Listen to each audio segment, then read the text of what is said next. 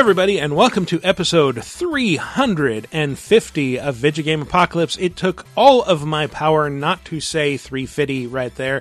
I'm your host, Michael Raparez, and I actually did think about making this episode about cryptids in reference to the Loch Ness Monster needing about 350 on South Park, but then I realized that's a 20-year-old reference. Who else is joining me here in the official magical studio? Person of the decade, Chris Antista. This is my show, baby, Matthew Allen. Person of 20 years, twice as good, George Albor. God damn. Nice.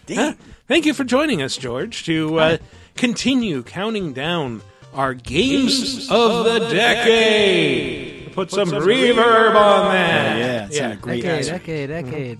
Yeah. So this is a fun little trip down past 10 years that we all voted on. And as I explained last week, the three core hosts and a couple of other hidden hosts voted and came up with a list of 45 games, and we wanted to get it down to 25. And there was a list of 10 that we all pretty much agreed on, but then after that, I decided, rather than just discussing this or devoting an entire show to winnowing down the list, let's just everybody pick 5. So I picked 5, and we went last week. And Matt has picked 5 that we're going to do this week. And next week, we're going to do Chris's 5. And you should not see these as necessarily numbers 25 through 20 or 20 through 15. No, mine are definitive. He doesn't speak for me. Okay. Chris's can be 15 to 11, sure. Fine. Yeah, whatever. But yeah, these are just the number 15 to 11 for each of us participating on this. So that works. Yeah, sure. But anyway, it's been an interesting week. You got in a fight with Seth Rogen. I did get in a fight with Seth Rogen. Did you really? That was weird. No, he won immediately just by participating. He is on an entirely different level than me. Come on, fuck on.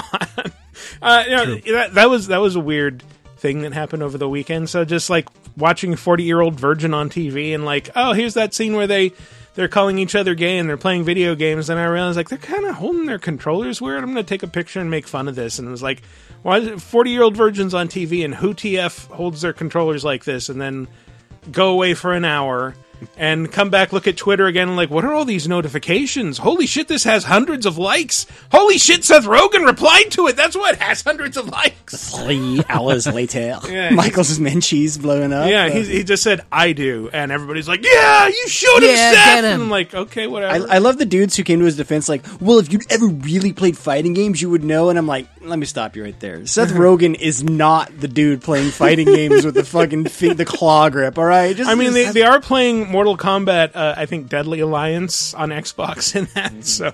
I assume it's just all Canadians hold their controller that way, right? Yeah. So some people say that. You explained it on Laser Talk, that it's Paul Rudd who has a gaming chair with joysticks in his chair. So he looks super weird. Yeah, well, because if you think he's holding a controller, it just looks like he's got both hands over the back of the controller. What are you doing? Yeah, it looks like he's standing in for a Captain Kirk shot. Yeah. Just rolling around in a chair. But that was a very strange moment. Kind of surreal, but it made my day. So thank you, Seth Rogen, for stepping into my mentions. Thanks to the person that snitched on you, too. Yeah, for real. Yeah. Thanks, whoever that was. I forget. Twitter snitch. But anyway, we are going to jump in with Matt's top 5 games of the decade. Sure. These that are aren't my top numbers 5. 10 through 1. It's a good set, Matt. It's a good set of 5. This is a good set of 5. It's a really good set. These probably all belong in the top 10, but what's in the top 10 is somehow even better. It's good enough for you to stick around after the break to hear them. Which we'll go into right now. Is the world of today getting you down? Well, then why not check in on some of the good stuff that happened this week in movies, TV, games, and more 30, 20, and 10 years ago this very week with our show 30, 20, 10. Here's a clip from 1999. I did find clips of the behind the music of Chris Gaines, which also is a thing that happened. Wow. He was so powerful. And there's parts of this where Garth Brooks is talking about Chris Gaines like he's a separate person from him. It's almost like he had a psychotic break.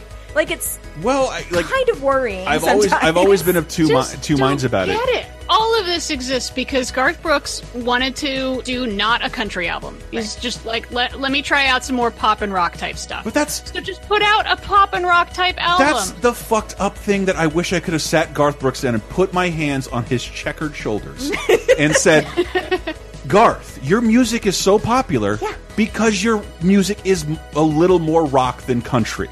You're already making rock music. Your Chris Gaines music isn't rock enough to be rock. It sucks because you're dressed like a fan of The Cure and you play like sub Kenny Loggins music. Like this is not good. Jump into the past with 30-2010 every Thursday on LaserTimePodcast.com or iTunes, Spotify, Stitcher, or wherever you get your podcasts. 5, 4, 3, 2, 1. And we're back to talk about what? My top 5 games of the decade of all time. Not counting our top 10. Not counting those other games, which are, again, unassailable list. This list, semi-assailable, but it's still pretty solid. Yeah. Let's talk some games. Number 5. Put me down. Let go. Easy now. You're in a bad way. It's the squid. Where is my Frenchman? The squid's gone. Your mate was torn apart. For that. The beast is dead. How did you kill it? We didn't. It left with the storm. Mild spoilers, the Frenchman was torn apart in which game? Return of the Obra Dinn. This is my Dark Horse entry, man. Like, this is... In that it was published by Dark Horse. That's right. Yeah. That's right. It's a Dark Horse comic. A stipple comic. It's a new genre. It's like Strand genre, stipple comic. No, this game, for me, it does belong in my personal top 10. It was one of those things where there were so many good games to whittle down from, but this is kind of my statement game. And the reason I wanted to include it, there's a few reasons. Is like, I know it's a bad name to call these, but you know, this past decade was probably the decade of the walking simulator, right? That's kind of they had their rise. And I think Return of the Obra Dinn kind of takes that and brings that genre to a whole other level. Because there's no action in this game. It is a walking simulator where you are literally just exploring a ship and trying to discover what happened to the crew of said ship and who lived and who died, and if they died, how they died, and who killed them, if someone killed them. And it is a walking simulator mixed with an Ace Attorney game, mixed with Clue. Yeah, it sort of has like a hidden object vibe to it, and that like, okay, now you are exploring what are basically 3-dimensional crime scenes frozen in time, looking for clues and writing them down in your magic journal.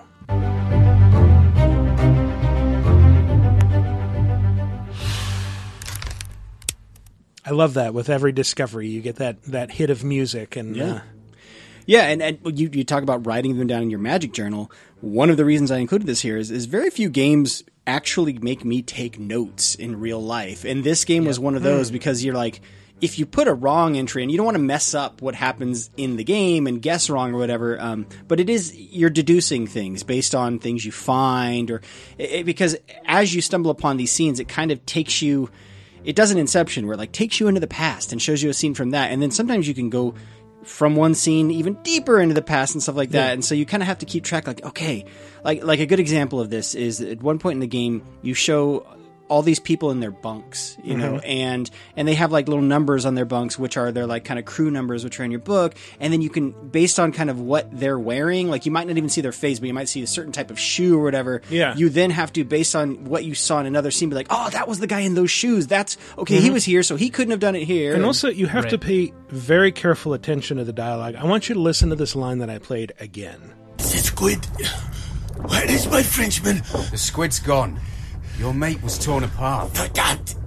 So from that, you can deduce that there are names of all the crewmen, and you have to match them up to their fates. Yeah. So you can deduce, like, okay, if I find a French name, if there's only one French name, that's probably this guy's mate, I can put down he was torn apart by a squid. Yeah. And then, based on his job title, I can figure out who this guy is who's talking and write down his cause of death. And he also, I think, uttered a Dutch word in there of like verdat, or that might have been... Verdammt, yeah. And so you're able to... Because I think it does also put their country of origin, like where they're from, and that's how you can deduce it.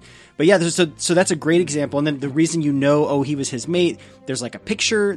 Sometimes there's pictures in your journal that will show them like interacting with each other, and you can kind of make assumptions that turn into deductions later, like, oh, he's whispering to him in this scene, so he's probably his mate and stuff like that. And it's just, I've never more felt like Sherlock Holmes playing a video game, and this game does this perfectly. And I love what it did, and I hope more walking simulators kind of take the cues versus just, hey, we're just going to kind of show you a story. So another game that is sort of related and might have been on my list was What Remains of Edith Finch, right?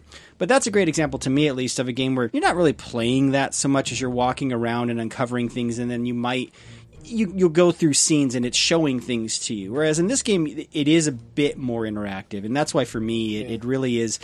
I just want more games closer to something do this. like The Vanishing of Ethan Carter, where you're actually piecing together.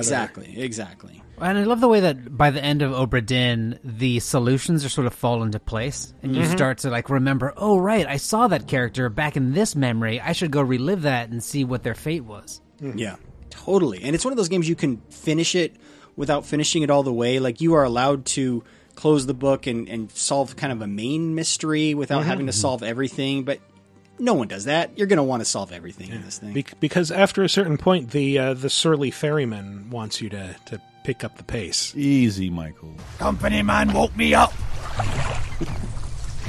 Said you'd need ferry to the Obra Dinn. Not many eager for that job. Seems a bit late if you ask. I didn't. Yeah, she's so cold. But yeah, the protagonist is a female insurance claims adjuster in 1807, which can't have been a job many women held back then. No. But that's one of the reasons this game's so brilliant is how boring does that sound? You're an insurance claims adjuster. Right. Yeah. But no, you're going to see fucking giant squid and all kinds of cool shit. Yeah. Well, that's kind of like the first big surprise. It's like first that you have a magic pocket watch that lets you see how corpses became corpses. Yeah. Sucks you into a vortex, and I think for everyone, the first thing you see is the captain doing some stuff, and then that surprise you mentioned. It's like 5 minutes after that. It's not very far into the game where it's like, oh shit, there's a giant squid. Where did this come from? Right. Yeah. Or the Kraken, whatever you want to call it. Yeah. Kraken toast, Gromit.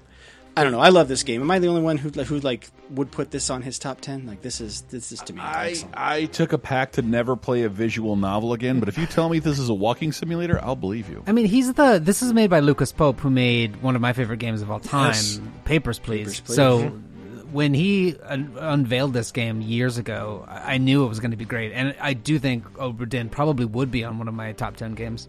I think it's great. Shout out to the rendering style here.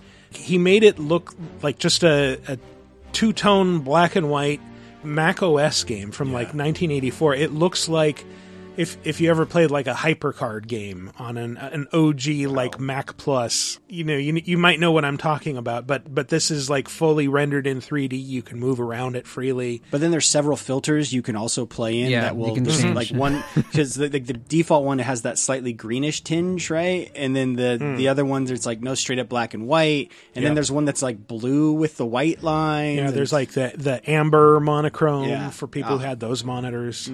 Yeah. It's a great little nostalgia trip. Yeah. Calculator screen mode. Yeah. Hell yeah, man. The TI-88 mode, man. Is there a Game Boy filter to just like make it really green? I forget. It's good. But yeah, it's a fantastic game. Everyone should play it, and it's just such a rare experience. And I think it made it into our at least our top 10 of 2018. But yeah. And for me personally, like a big part of my gaming taste are indie games, and so I kind of had to have at least one big indie entry in here. And Michael, last week you had Stardew, so this indie short for Made by Indiana Jones. That's right, Indiana. The immortal programmer. We call the dog Indiana. It's actually by Indiana Jones's dog. who's also immortal. Anyway, let's And the move protagonist for Silent Hill. One on. of Yes, the- yes. The antagonist, but yes. Number 4. Had an adorable Shiba Inu.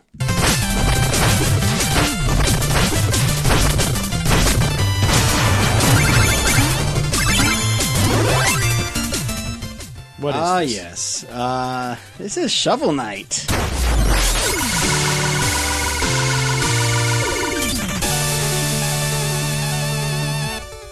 You said one indie, man. One indie. Well, yeah, this is 2. Can you count this as an indie at this point? Like, Shovel Knight is one of the you know biggest what? gaming celebrities.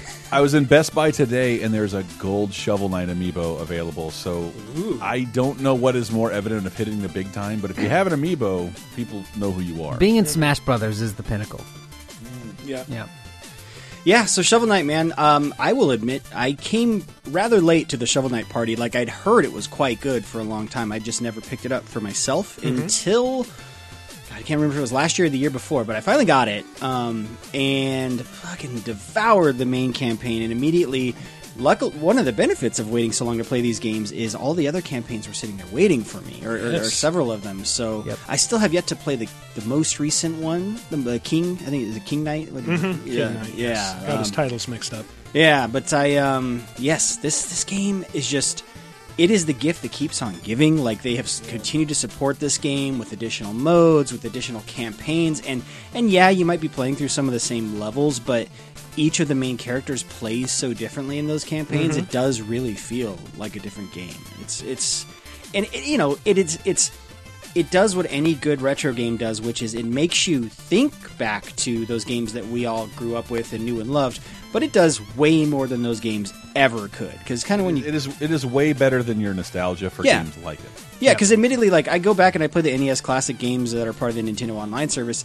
I can spend about 5 minutes with most of those games. I'm like, then I tap out. I'm like, it was fun back then. Whereas this game, it learns from those and then takes inspiration from more modern games and is just so playable and so good. And how would you describe it? It's like a combo of DuckTales meets Mega Man, meets Castlevania, DuckTales is definitely Dark the first game I Souls. thought of. Well, he does the bouncing on the shovel thing. Yeah, that's true. Something that's not Dark Souls but lets you pick up your shit. Too human. That's what I'm looking for. Too human. But I think Silicon Knight's the my next campaign. favorite thing about the game is that it, and I don't know how to put this very eloquently, but I played this on multiple platforms all the way through. It never outstays its welcome. No. Like, there's a lot of retro games that, like, we get it, you can do this, that's enough. But like, there's every time they added something new or put it on a new platform, I played it all like 100% of it again. Yeah. It also never feels like it succumbs to something that retro games do, which is difficulty for difficulty's sake. Everything feels like there are challenges abound, but I never felt incredibly frustrated by playing Shovel Knight. Yeah, it never felt cheap, and the most you lose when you keep dying is like, oh, I lost some of that currency that I'm going to go back and spend here. Yeah. But, if you find a mound of dirt, you can always just dig it back up again.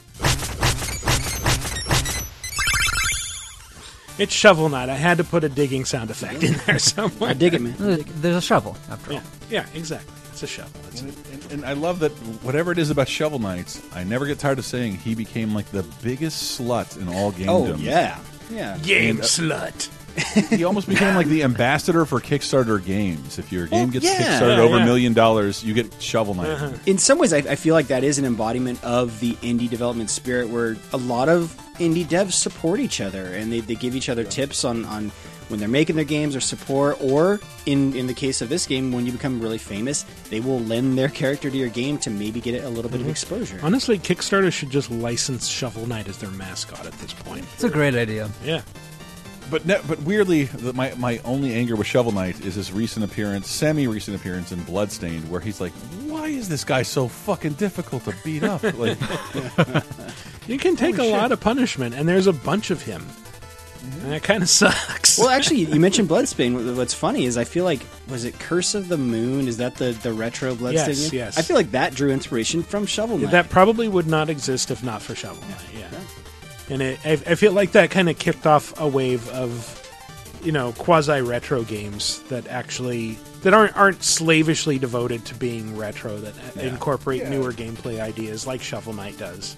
Yeah, and this game to me falls into the same category as like Owlboy, which I played a few years ago, and that's another beautiful. That game had been like in development for 11 years or something like that, and it's one of those games that it looks better than those games ever could have looked back then, but it still feels like those games.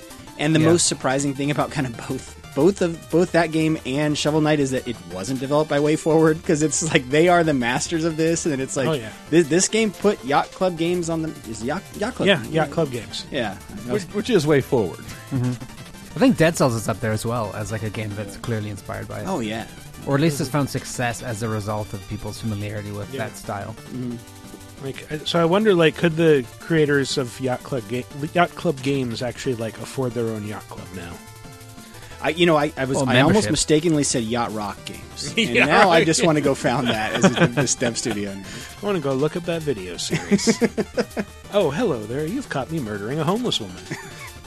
Go look up Yacht Rock, kids. It's great. Right. Anyway, all of the halls and all of the oats. Yeah. Anything else to say about Shovel Knight, Knight of the Shovels, King of Cards? I think I've said enough. Most recent expansion. You should go play it. You also got a fighting game, the name of which escapes me. Something Showdown or something like that. Yeah, sure. And then there's a new one coming too, right? Like the 16-bit version of Shovel Knight. It got announced. Jumping ahead to the 16-bit revolution. I mean, I want to play this. It was always kind of 16-bit. Like it had sort of like NES aesthetics, but like an NES couldn't do any of the stuff that this is doing. Did you see the idea that Shovel Knight is built in a 3D engine? Oh, is it? Is it one of those? Yeah. Like there's a video breaking it down, but like that parallax scrolling is just because it's made in an actual 3D environment. Gotcha. Got it. Makes sense. Anyway, you know what else is built in a 3D environment? Number 3. Ah. This is all your fault. You've hounded him for years, beat him to a pulp, and for what? Why are you so mean? Surprise! You fell for the old fake Joker gang, Batman. Luke Skywalker, everybody. Yeah. Let's give him a Cock Knocker. Everyone get up for Cock Knocker. That's his best remembered and best loved role. Why, this is Batman Arkham City. Batman likes Konami games. Welcome to Arkham City, Wayne. What are you doing here, Wayne? Kill your butt, you're gonna die in here. You're gonna be my bitch, Wayne. Back on the ground. What are you waiting for, Wayne? Line A, move! Not the last time in this game that a character you're playing as gets called a bitch. I thought it was a bit much when the inmate throws the ejaculate at you as you're walking by his cell. That was just, come on. Zack Snyder's off on the side saying, like, no, in my version of the DC universe, Batman would get raped in prison. No, this is still a T-rated game, so the only thing the prisoners do is complain about having to pee and eat. Right, yes. Yep. So it was a close kind of tie between this and the original Arkham Asylum, but I think Arkham City is, I hate to admit it, it's probably where this series peaked. It was my favorite of all those Arkham games. No, definitely. Well, I think like Arkham Asylum is kind of a more intimate experience. It feels more like a Metroid. Yeah, I think they're different games. Yeah, and City is like similar gameplay, but we're expanding it into a full open world now. And then Arkham Knight is too much open world. So much open world, we're going to give you the Batmobile, and it's going to throw off everything. The worst addition to the series. Yeah. I don't know. You think it's worse than Origins? Never played Origins. I do. Yeah, the car is really terrible. Yeah, well, the fact that they kind of force you into those car/tank sequences where you're like, all right. I don't think Origins is anywhere close to as bad as I don't know. I've heard people talk about it. It's just like clearly made by a different team, but it's a fucking competent Arkham game. Yeah. Which I think that team is taking over the Arkham series, like their Court of Owls game. They're the ones working That's on the one it. they've been teasing. Holy shit. It's a cool series. It's WB Montreal, I believe. Yeah. But anyway, Arkham Knight this was a Rocksteady Arkham joint. City. Arkham City. This is a Rocksteady joint. And this was, for me, everything that Arkham Asylum had started to do, Arkham City just kind of blew it up and made it even bigger. You know, in Arkham Asylum, you could glide, whereas in this one, they're like, nah, you can straight up fucking fly now. Yeah, right? We're going to give you flight abilities. You're going to be able to pull yourself skyward with the bat hook and then just like open your cape at the end of it, and it's going to feel so awesome. Yeah. And only the new Spider-Man game really rivals how cool it feels to navigate that city. Yeah. Yeah, for sure. Like, there's nothing better than taking that hook, going real high up in the sky, and then just doing like a straight downward dive to get tons of momentum, and then opening up your wings and being like exploding. It felt so right. great. That in Spider-Man, like I felt like truly embodied what it meant to be these superheroes at all times, and move faster than you could in a plane. If we're being realistic. Oh yeah. It was just like I'd rather just be out of my plane right now, just gliding. Like, and in relation to Asylum, one of the things that I loved about Arkham City is it feels like it takes those sectioned off themed areas and just implants them into the city at an enormous scale. Like every time you enter a zone that is two-faced, and you've got one section that's the nice Two-Faced Arthur Dent, and then the other side is all like mangled and stuff. It just so well realized. Every single one feels different. Yeah, and I think the open world, it does in a way make like Arkham Asylum seem like a demo for Arkham City. Yeah, or like a prototype, because like I think this is what you actually wanted to make. Even though I do appreciate everything about, I think Arkham Asylum is perfect in terms of replaying it. But I think Arkham City is a wonderful open world game. Oh, yeah. And there's just so much they packed into that open world. Because the city itself, compared with like GTA 5 or like Assassin's Creed Odyssey, the open world is not that big. You know, it's fairly compact compared to these other games. But there's so much in there with like the Riddler collectibles. It's got a lot of verticality, too. That's worth mentioning. Oh, yeah, for sure. But yeah, and it packs so many of Batman's rogues gallery. And like, you've got Riddler with the... I remember being with Charlie and like, there's a reference to there's a reference to Scarface in Asylum, and then like they're just all here. Like they were paintings or little Easter eggs you could find in the first game, and then they're just embodied with voices, and you fight them in the second game. Go talk to Calendar Man. Maybe he'll say something interesting on certain days. That's right. He will. There's an achievement for that.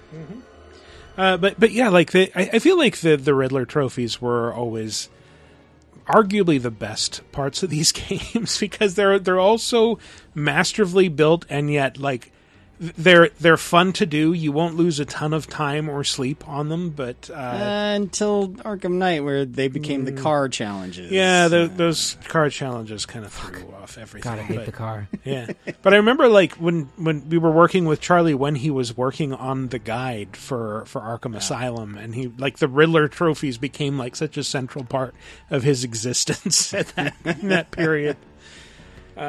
But yeah, I loved it, and it's like you fight fucking Solomon Grundy at one point, who just shows up and says his rhyme and then gets his ass kicked. And I think City is also where the Arkham series really solidified.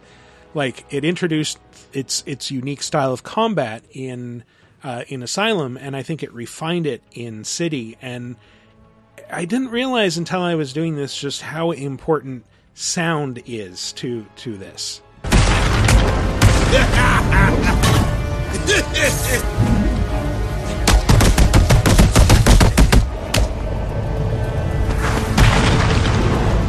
It's the combination of those meaty slaps when you connect and the when you knock an enemy out. Yeah.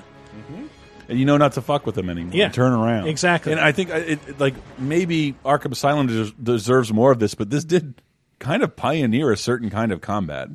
Yeah, I mean, it's the same combat they used in the Shadow of Mordor games. Even Spider-Man's combat owes a lot to these games. I believe it owes it to Mark of Kree, but I still like it. Well, I think that set the standards also for combat making sense and feeling right for that character. You know, this Spider-Man certainly feels like it's trying to achieve that same level of feeling right. You know, I know, but Batman literally has spider sense, like down to the wavy icon. That's it's a little weird.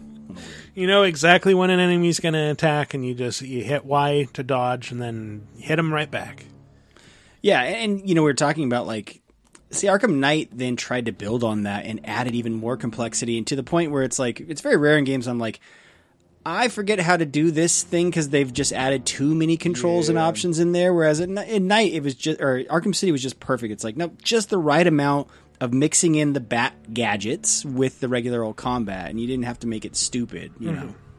But the good stuff about these games and combat's great when you're being attacked by a bunch of enemies. That can be fun, but of course, the sneaking, right? And it's like there's a lot of. It's basically kind of puzzle solving. Like, hey, I'm going to get to this area. How do I take out as many dudes as possible in stealth before I then have to go in and fight? And it did that so well. Yeah. Also taken by Spider-Man. Yes, absolutely. Yes, that was true. One of the things. It's just like with the Spider-Man game. Like, this is so clearly ripped off from Arkham. And it's not really appropriate to Spider-Man's character, and I don't care because it's so much fucking fun. and boy, does this city have a lot of gargoyles. Yes. Fucking gargoyles everywhere, man. Gargoyles and street lamps, man. Gotta hang dudes from something. Exactly. And grates in the ground that just run along the ground for long periods of time. It's sure. I remember Arkham City was also, it was one of the things that got me in trouble, sort of, with the audience when I was working at Games Radar, because I'd taken a preview for it, and the preview was just like the opening hour or so of the game where you go to Two-Face's courthouse, you rescue Catwoman, Joker fires that shot from the steeple of the cathedral nearby, and then you go over. And it's that clip that I first played where you confront Harley Quinn and she's next to what appears to be Joker's dead body and it's like, oh, you're so heartless. And the demo cut off dramatically right before Joker actually attacks Batman. So they're like, oh, I don't know what's going to happen. What could it be? And I think I ran with the headline, Arkham City, Joker dies at the end? ? And I was just making a joke saying, like, dies at the end of the demo that I saw? Like, it was like, and I was thinking, like, of course he's not going to die. That's stupid. But everybody, like, started screaming at me about spoilers and how I spoiled the whole game. They're not even going to bother to play it. I'm blocked on Twitter now. Fuck you, man. Wow, okay, maybe read the article. No, I'm not going to read it. It's got spoilers. Like, all right. Whatever, and that's all I'll say about Seth that. Rogen fucking went after you. I remember defending Go you. play but Arkham City. I also didn't. I was like, there's no way they'd show that to everyone and have you write about it if that was actually going to happen. Yes, exactly. Yeah. Also, it's fucking comic books. No one ever dies. Yes. You spent way more time with Joker in the next game. Yes. Which, by the way, is what I thought Luke Skywalker would be doing in Rise of the Skywalker most of the time. Boom. Being Joker? Being invisible Joker. Mm-hmm. What are you doing, Kylo? You're not really evil. God, would have been a much better film. I mean, there's like 600 things. Man, that new script leak is really fun. I need to go through that. That sounds like what I wanted to see. Well, let's cut out on another Hamill performance here. It looks like I need to teach you some respect. There's nothing you can teach me, Joker. Oh, come on. There's always something to learn. Let's start with getting your ass kicked 101. Joker said ass! Oh my god! Oh my goodness. He never would have said that in the animated series. Joker. And that's what I can't get over, like the realization of Batman the Animated Series in an adult universe. But I never get tired of saying it, that this game is the first piece of fan service I've seen so exquisitely cherry pick from everything that makes Batman good. Mm-hmm. It just like it's the voices from the animated series, a specific story about Arkham, the Nolan music, the Tim Burton look of the architecture. Like, it was really neat. Like, if you had been paying attention to Batman, even like a cursory glance at Batman throughout the last 30 years, it's a really good representation of the character. I also loved every single Catwoman sequence. I loved playing as Catwoman. Yeah. I thought that was a really clever addition. I loved it. Yeah, I remember thinking fun. I would like, I don't want to play as another character. I hate it when they do this. And like, Catwoman rules. Yeah, she's so cool, and she plays totally different. Wasn't she part of the DLC as well? Like, there was a couple Catwoman campaigns that were the DLC for this game. I'm not sure. I know that Nightwing was part of the DLC, and you play as Nightwing, and you have to go rescue Batman from Harley Quinn. Yeah. Okay. Yeah. And it amazes me in the Arkham games how many times Batman is rendered like completely helpless and no one ever takes his mask off or like does anything permanent to him. And like, ha, I left you perfectly healthy in this death trap. That's part of the Joker's game. Yeah, it's no fun to kill you while you're out cold. Yeah. But I should replay this game. yeah, it's definitely worth replaying, and I believe it's on Game Pass. Yeah, the remaster is pretty great. Yeah, they have that whole. It's like the whole collection is remastered. Well, other than the Origins. Yeah. So in Night, so 2 games. Well, Night will probably get remastered next gen. Let's be honest. Or no, you'll just be able to play it on next gen consoles. There won't be a reason to to remaster it. But yeah, fantastic game. Also, I need to give a shout out to Kevin Conroy as Batman because he's fantastic. He's my favorite Batman. Yeah, yeah. And anyway, speaking of, mine's George Clooney. I mean, maybe one of my favorite Bruce Waynes. Anyway, didn't George Clooney go on a talk show saying they're making another Batman? I thought I killed that role. Wow, nipples, man! It had nipples. Ugh, why the nipples? Speaking of bats, Number 2. You know a bat can sniff out a moth a mile away. Small animals. Can't say I'm really interested. I know your trade. Spotted those yellow eyes amidst the rabble in the square right away. Did you notice how much common folk love flames? The eternal fire will consume them all one day, one way or another. And as bats sense moths, so I sense freaks. And start by warning them, Novigrad's no place for your kind. I'm not going to toss a coin to you. Please tell me this is Arkham Origins. There's a lot of bat talk. We're made by a Polish studio, and yet I have a British accent. This is The Witcher 3. Mm-hmm. Yeah, everyone has a British accent in this game except for Geralt himself. Well, he's of Rivia. Yeah, that's true. Rivia's in America, so what do you do? Little known fact, Upper New York. Wherever Henry Cavill... Well, oddly enough, Henry Cavill is British. And does Geralt with a British accent. Yeah. That's no, funny. he doesn't with the regular Geralt accent, doesn't he? No, he doesn't. I'm pretty sure. At least in the first episode, he speaks with a pretty thick English accent. He's straight up doing the I mean, he is straight up doing the voice from Geralt. Yeah, no, it's this is one of my favorite games of this generation, and it's definitely the most game I've played of this generation. Like this game, there's so much game here. It's almost like Shovel Knight.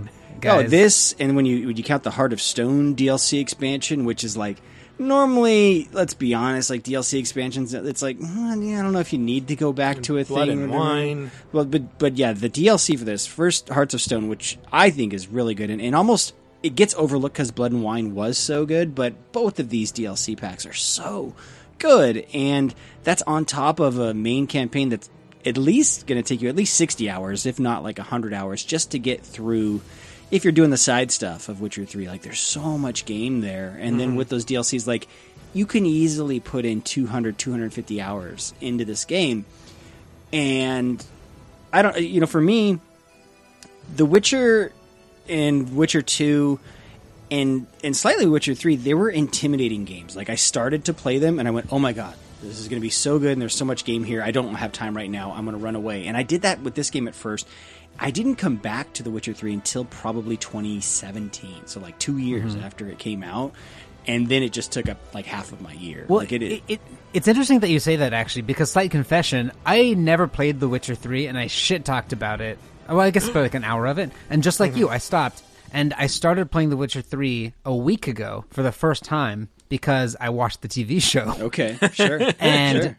I'm convinced, and I love it. And I'm like 30, 40 hours in. It's so good. It's same here. I picked it up at a sale like when they announced the Netflix TV show, and the only reason I stopped playing it, like, this is so much. It's so much. It's overwhelming and intimidating how much game there is in even that main campaign. Like, there's too much. Like, the world building is really good, the writing's really good, and it's like, yeah, as an RPG fan, it rivals, if not surpasses, the Elder Scrolls series in terms of like, this is what a Western RPG is supposed to be. I mean, hands down, it has some of the best writing of any RPG I've played in recent memory.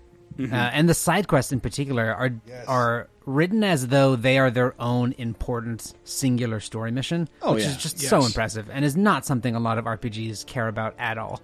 No, I mean, the most famous... That criticism I always give Skyrim for their useless side fucking fetch quests. Like, This has none of that. No. And it's some of the best stuff in the game. Like if you skip the side stuff, like if you miss the Bloody Baron quest in Witcher 3, how do you miss it? It's in your way. But you literally cannot get past that point. Yeah. But that's right. I guess that is. I think of it as side content, but I guess it is sort of mainline. Yeah. Well, but there's secondary parts of that. Like that's the quest line I've just finished, and I could see why everybody praised it. But that storyline is woven in through these other side quests, and there's different ways it can end based upon your decisions. Like, it's not just a one and done thing, you know? I think in a lot of games, you'd meet this guy, he'd ask you to do a thing, you do the thing, all right, bye, you're done, see you later. It's not like this critical story about this person and the realm and magic and all of that combined. Yeah. I wonder how many people dropped off after the Bloody Baron, because so here's my thing with this game. I should have played this by now. It seems like exactly the kind of game I would like. Mm-hmm. I actually fell in love with it seeing it at E3 when they did a demo with this creature called the Leshen. Mm-hmm. And it's just like this beautifully rendered forest. It's like trees blowing in the wind and stuff that I hadn't seen before at the time. And so I started playing it on PS4 and got past the Bloody Baron into Novigrad, and it's like, well, I've played the first game, I recognize Novigrad, let's spend some time in Novigrad exploring, and let's do some stuff around here before we go to Skellige. And I spent a bunch of time on that, but the thing with The Witcher is it's a game that was marketed heavily on its graphical quality, and it's praised by PC players as like, this is one of the best looking games ever, or it was at the time. And so I upgraded my PC around that time, and I thought, well, now I've got some serious graphical muscle, and Witcher 3 is on sale on Steam. I should start a new game and get to the Bloody Baron again, and then stop playing again, because now I've got an Xbox One X, and I'm going to play Witcher 3 again from the beginning. That's right. Sure. Totally intended. Well, Michael, I had good news for you. Mm-hmm. If you fell in love with the Leshen, it's featured heavily in an expansion side quest in Monster Hunter World, so that gives you a chance to play one of my other favorite games of this generation. Another one of gaming's biggest sluts, Geralt. Yeah, that's no joke. Yeah. The Geralt sequences, they did the crossover event. Yeah. You fight a Leshen, and it's fucking hard. Oh, nice. But that ties into like part of The Witcher 3, and I only wish they would have maybe gone a little deeper there. When you are going after the monsters, like the high-level monster fights, you have to prepare for them a little bit like Monster Hunter games. Not that in-depth, but it's like you have to equip the right weapons, you have to use the right potions, or you not equip the right weapons, you have to put like the right poisons on your weapons that are the things that those monsters are weakest to. Mm-hmm. And it's like, yeah, it adds this nice little like you are by trade, a Witcher is a monster hunter, right? And so that is straight up like in this game. And you can waste so many hours just going after these, but you get some of the best rewards the game has to offer by doing those hunts and finding and beating those difficult monsters. I think you can ignore all of that early on, which is where I think a lot of people, including myself, drop off. Mm-hmm. By the time you really start needing to do that, I mean, at this point, you should be comfortable with doing all that prep work. And you're right, I think some of the combat, which I thought was really weak when I first played it, is actually super rewarding in some of those larger boss fights. Yeah, I know a lot of people didn't like the combat. I thought it was just fine. Like it's that scene in, it's probably episode 2 of the TV series, might be 3, where he just fights like a string of like 10 dudes before having to fight that girl. Like that is this game's combat. It's just so fluid. Like everything you do, you're whipping your sword around and going in circles and shit like that. And it's just like, I don't know. Yeah, once you get a hang of the combat, it's very fun and very good. And you put in your little like Witcher spells, Igni and shit, and light shit on fire. It's so good. Geralt just loves to flourish when he attacks. He does all these crazy flips and stuff. Like spins the sword around his head. And just hit something. Mm-hmm. Never. But Witcher 3 was I think a really deep dive into the characters around Geralt, especially. Like somebody pointed out, like this isn't really even Geralt's story. It's the story of someone else entirely. Young blood craves action, I understand that. But when you fight a beast, knowledge counts as much as your silver sword. At the very least, you ought to be able to tell a ghoul from an owl ghoul. By markings, like unto the Panthera tigris that in Zerrikania dwells, and by the sickly paleness of its visage. So you did read the chapter. So yeah, somebody pointed out, like, this is actually Ciri's his adopted daughter's hero's journey, and you're just kind of trailing behind and piecing together what she did. Well, there are the series sequences in the game are pretty good as well. You do play the as Catwoman of exactly. Sure. And to be honest, I don't want to spoil how just like Catwoman, she can't use any of Batman's spells or inventory. Exactly. I don't want to give away the ending of this game or anything like that, but the way they close out the game, especially if you get the Blood and Wine DLC, I would totally be fine with the next Witcher game just to be a Ciri game. Like, it's just like, Geralt has ridden off into the sunset for me. Like, I'm happy with the ending that I have given him. Like, I'd totally be down with the Ciri game. Like, I mean, Geralt is kind of like that old show Kung Fu, you know? Like, he's not really the focus, which is good. I don't think he's an especially interesting character, but he's a vehicle for you to experience everyone else's story. Yeah, definitely. I think that's what the TV series is playing on. Like, he's one of the storylines in that game. Yeah, well, like, the first episode especially, like, I hated the first episode of The Witcher show because it's mostly focused on Geralt. That's part of the problem. Yep. And it's just like cliche after cliche after cliche, and then the second episode suddenly gets really good because it's focusing on Yennefer. Well, the other thing this game captures, which is kind of a hallmark of the Witcher book series that is also in the TV series, is a lot of the Witcher world it's all these political infighting amongst the different kingdoms, and it's and there's this constant backdrop of war. Like, Geralt's just doing his Monster Hunter thing, but he's kind of dealing with this world that is kind of shitty because these kingdoms are constantly at war with one another, and their people are just like getting the brunt of it, right? And Witcher 3 shows you a lot of that. It's just like every time you go into it, it's like, oh yeah, no, we're dirt poor because the fucking war came through here, killed everybody, and we can't do anything. And it's like, yeah, that's what The Witcher really is. You know, it's bleak. I wouldn't even say it's kind of shitty. It's awful. Like, it's bleak. so bad. Yeah. It's just like every scene from Monty Python and the Holy Grail that's just like peasants groveling in mud. Right, exactly. Yeah. But with more corpses. I could be wrong, but aren't all three Witcher games like they're set after the books? Like they're outside of the established fiction. I don't know if they're alternate universe or not alternate universe, but like they're doing events that aren't covered in the books. Yeah, I know that's true of Witcher 3. I don't know about the other two. I didn't play them. Yeah. They're very different games. Witcher 2, not quite so different, but they're all very good. But that's one of the weird things that in the Witcher games, in the first two games, Geralt has lost his memory, doesn't remember his old life, and so one of the things that they build up is this romance between him and redheaded Triss Merigold. Ah, yes. And they throw that for a loop in Witcher 3 when he rediscovers his true love, Yennefer, and sparks fly. Why didn't you contact me? Didn't need me? Didn't even want to see me? I didn't want to spoil things. I'd heard you and Triss made a great couple. Yen, I'd lost my memory. Really? That's your excuse? Terrible excuse. I think it's pretty good, but yeah, I do too. Will you get to see the stuffed unicorn? I don't know. Maybe. That was their. I mean, they brought it to a bunch of events. Yeah, they brought it to like PAX. So. Yeah. Seems like an essential step on this hero's journey. Mm-hmm. I'm trying to remember what Yennefer is. It like lilac and elderberries, like lilac and gooseberries. There it is. Yeah. And that part of her gets immortalized in Dandelion's song. So, like, you meet a guy fairly early on who's like, "Oh, dressed all in black, smells of lilac and gooseberries." Like, yes, Yennefer. It's like, how do you know her? Like, from the songs, idiot. I just love that everyone in that world knows what lilac smells like. I couldn't tell you what the fuck lilac smells like. I was like, what? I mean, everything smells like rotten corpses, so I'm sure they use lilac to cover that up. Probably. Big fistfuls of lilac all over everything.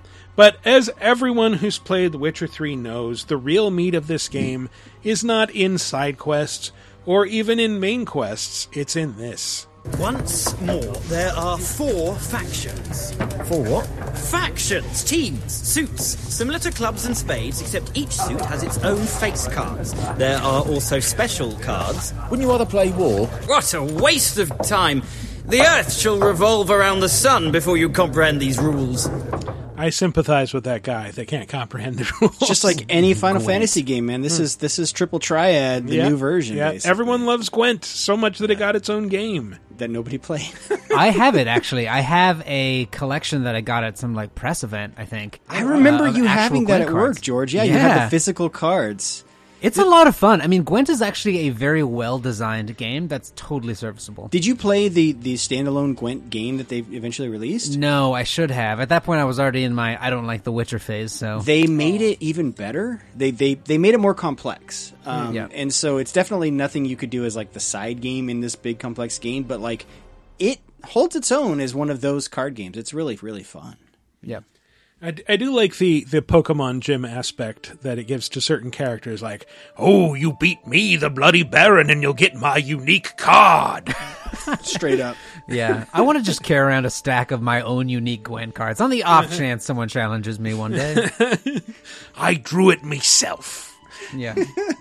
I do want to believe that, in this shitty, like, medieval universe, it's just like, well, we got playing cards, so we're all right, you know? Yeah. Oh, I mean, that feels like cheating. Like, you're just allowed to make your own fucking Gwent card and like play with it? That doesn't seem fair. It deals 1 billion damage. That's like when I play Uno with my kids, and it's like those Uno wild cards you can write in the rules on, you know? Yeah. Draw 25 cards! Yeah, that's bullshit, Baron. Yeah, man. Fucking times. Witcher 3, dude. Play it if you haven't played it. Or play Gwent.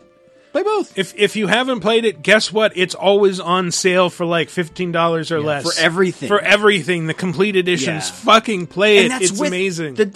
I do have to give CD Projekt Red some credit. They gave away so much free content as well that came, like, this game was like their love letter and thank you to fans. Not that they didn't make a shit ton of money off this game as well, but like, there is so much of this game that is so not what a lot of game developers or publishers do nowadays. It's like they made the biggest game ever and then gave you more of it for free. And they had this whole, didn't they include like a note in the box of this game? Like, yeah, this is how we feel about DLC and we're going to give you a bunch of free content. And yeah, we'll eventually charge for it, but you're still going to feel like you got your money's worth. And it's almost to the point I'm like, I really hope Cyberpunk is able to deliver on that promise. Cause like The Witcher 3 kind of set a really high standard. Mm-hmm. Yep. That's true. Still though, box? Although, yeah, I don't know. I'm almost tempted to buy the $60 Switch version just so that I can start it a fourth time. Don't do that. The Switcher? The Switcher! The Switcher. Toss a coin to your Switcher. Toss 60 coins to your Switcher. Gold. You get some credit. You get $1 off that game. That's true. All right. Well, it's time to dive into... You're alive. You don't know how long I've been looking for you. I'm a ghost. Actually, now I'm your ghost. And you, well, you've been dead a long time. So you're gonna see a lot of things you won't understand. Peter Dinklage handing in the flattest performance of his entire career. That wizard's man, I remember when Dinklebot was our hero. I did not mind Dinklebot. Dinklebot was fine to me because I think Peter Dinklage minded Dinklebot probably more than anyone else. Yeah, and I thought that was an odd complaint about like it's a robot AI speaking flatly. Mm-hmm. You guys love Legion. Yeah, that's true. That's a good point. But then he got replaced by Nolan North, which can't have been a high point of his career. But at least we got deliveries like this. Signal dropped. I got some broken coordinates. Venus, Northern Hemisphere, Ishtar region. Great. What do we do now? Great. I need you to run this 1,500 times, or at least until you get the one. Look, this is my cheat entry because when I say Destiny, I do mean Destiny 1 and 2. Like I think of them as the same game. Even I do. It's a 10-year experience, Matt. I firmly believe that eventually they will take all that Destiny 1 content, which is just abandoned, and they have to roll it into what's out there. I mean, they rolled that first mission into Destiny 2, as part of you said it was the free-to-play onboarding. Yeah, well, and even like the moon is very reminiscent of the moon from the first, the one that just came out. With where the wizard came from. Yeah, that wizard's from the moon. George, I know you love Destiny because we got in trouble at work at one point because we talked about it so much in a Slack channel that all of our mutual friend Annette was just like, all you guys do is fucking talk about Destiny all day long. I mean, look, I think Destiny when I was playing Destiny at its peak, it was the closest I've ever come to full World of Warcraft mode. Like thinking about raids, thinking about weapon optimization, doing like stupid runs, spending hours in front of the loot cave, like ludicrous amount of time in that game. Yeah, and I know they never wanted to call it an MMO. This is the best MMO I've ever played and continue to play. And the fact that Bungie has been able to separate from Activision and still go on and keep this thing running and have adapted and had probably 3 different business models at this point with this game, and it's just morphed into this weird thing. But they have listened to the community and they've changed the game to hear community feedback. It's like, yeah, to me this is... And it shouldn't be too surprising because it's fucking Bungie, the Halo guys. But it's like, no, this is best in class of how you run a live service. And if there's anything that defines games of the past decade, this is the era of live service games. And to me, I know Destiny 1 gets a lot of shit. And I think most of that was because people had built it up to be this insane thing it could never live up to. The first game was excellent. And the second game improved on all those aspects and felt more like a really good expansion. And it's like...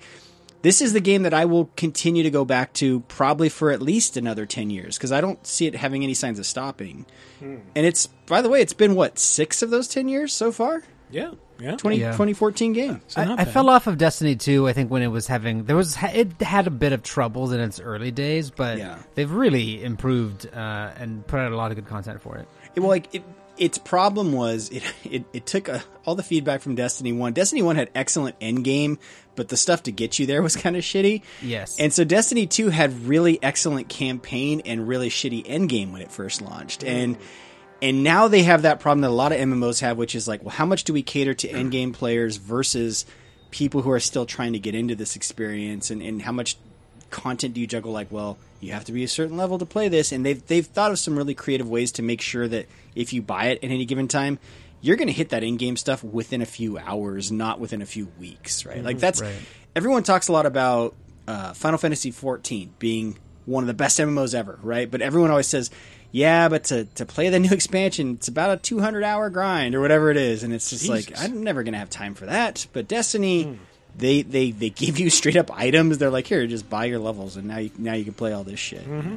Yeah, well, here's just a token. It'll get you up to the level you need to play the new. Yeah. Oh, you got the new expansion? Here's a couple tokens for your characters. But something I find interesting about this, having not played it very much, is that so you've got Nolan North as the Ghost, as the new voice of the Ghost. Yes. So you've got a man who is often perceived, despite his many talents, as budget Nathan Fillion playing a robot, and then you've also got actual Nathan Fillion playing a robot. Yes. I gotta go see about a ship.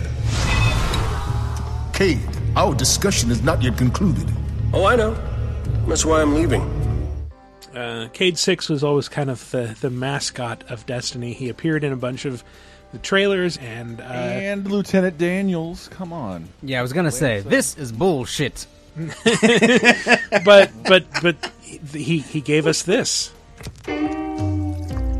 Okay, so I'm in this super boring meeting about something. I don't know, wasn't paying attention. Then, boom! It was like an ugly contest where everyone was a winner. This one dude was all, raw, so I shot him. Then I shot this other one. Shot a couple extra guys just to be safe. I did a lot of shooting, if I'm being totally honest. Then, they destroyed my favorite store. Second favorite. There's that spicy ramen shop. I'm getting sidetracked. Look, long story short, I get busy. And I'm thinking, I've got this. You know? When you're in that, you go, I got this. But, man, I so did not have it. Robots mopping the floor. I guess you have to be there. Well, better get back to it. Hey, Eddie J. Guy has one drink coming.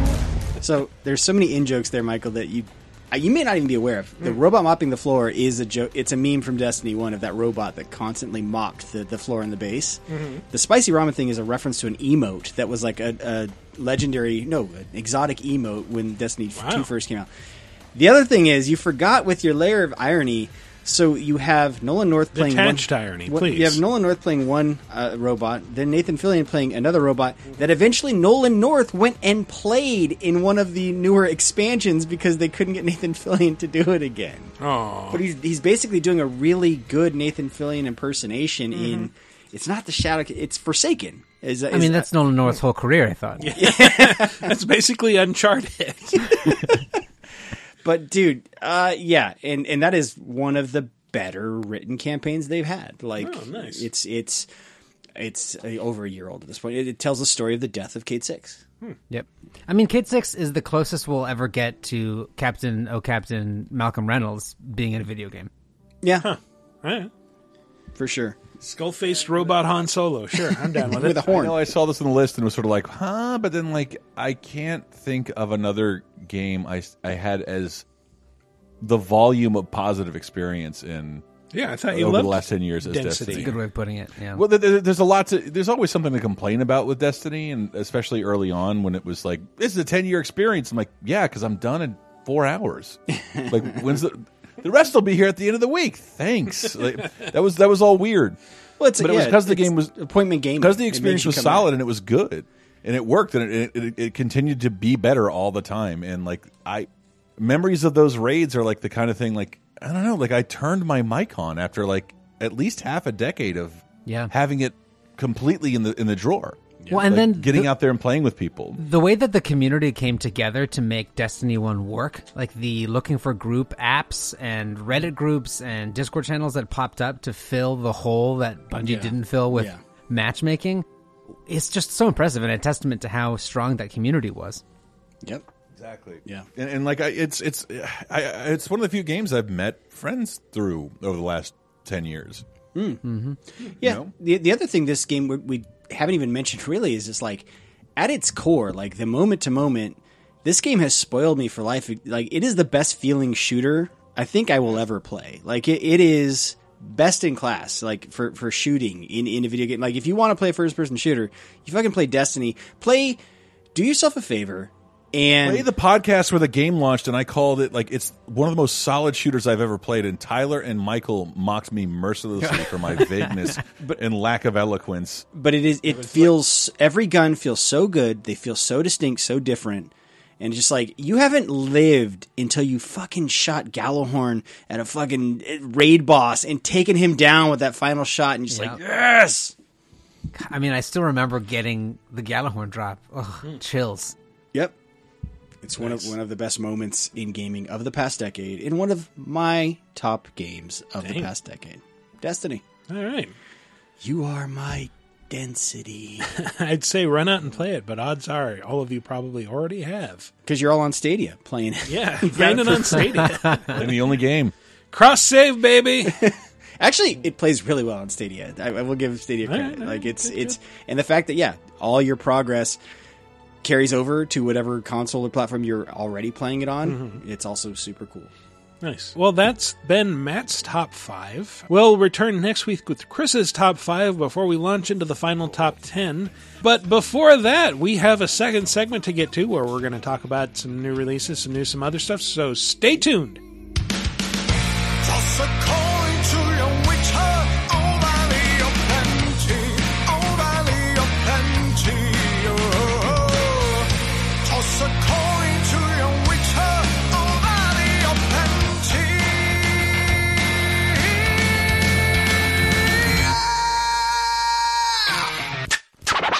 Let's get scratching. Would you like exclusive bonus podcast commentaries and more from the LaserTime crew?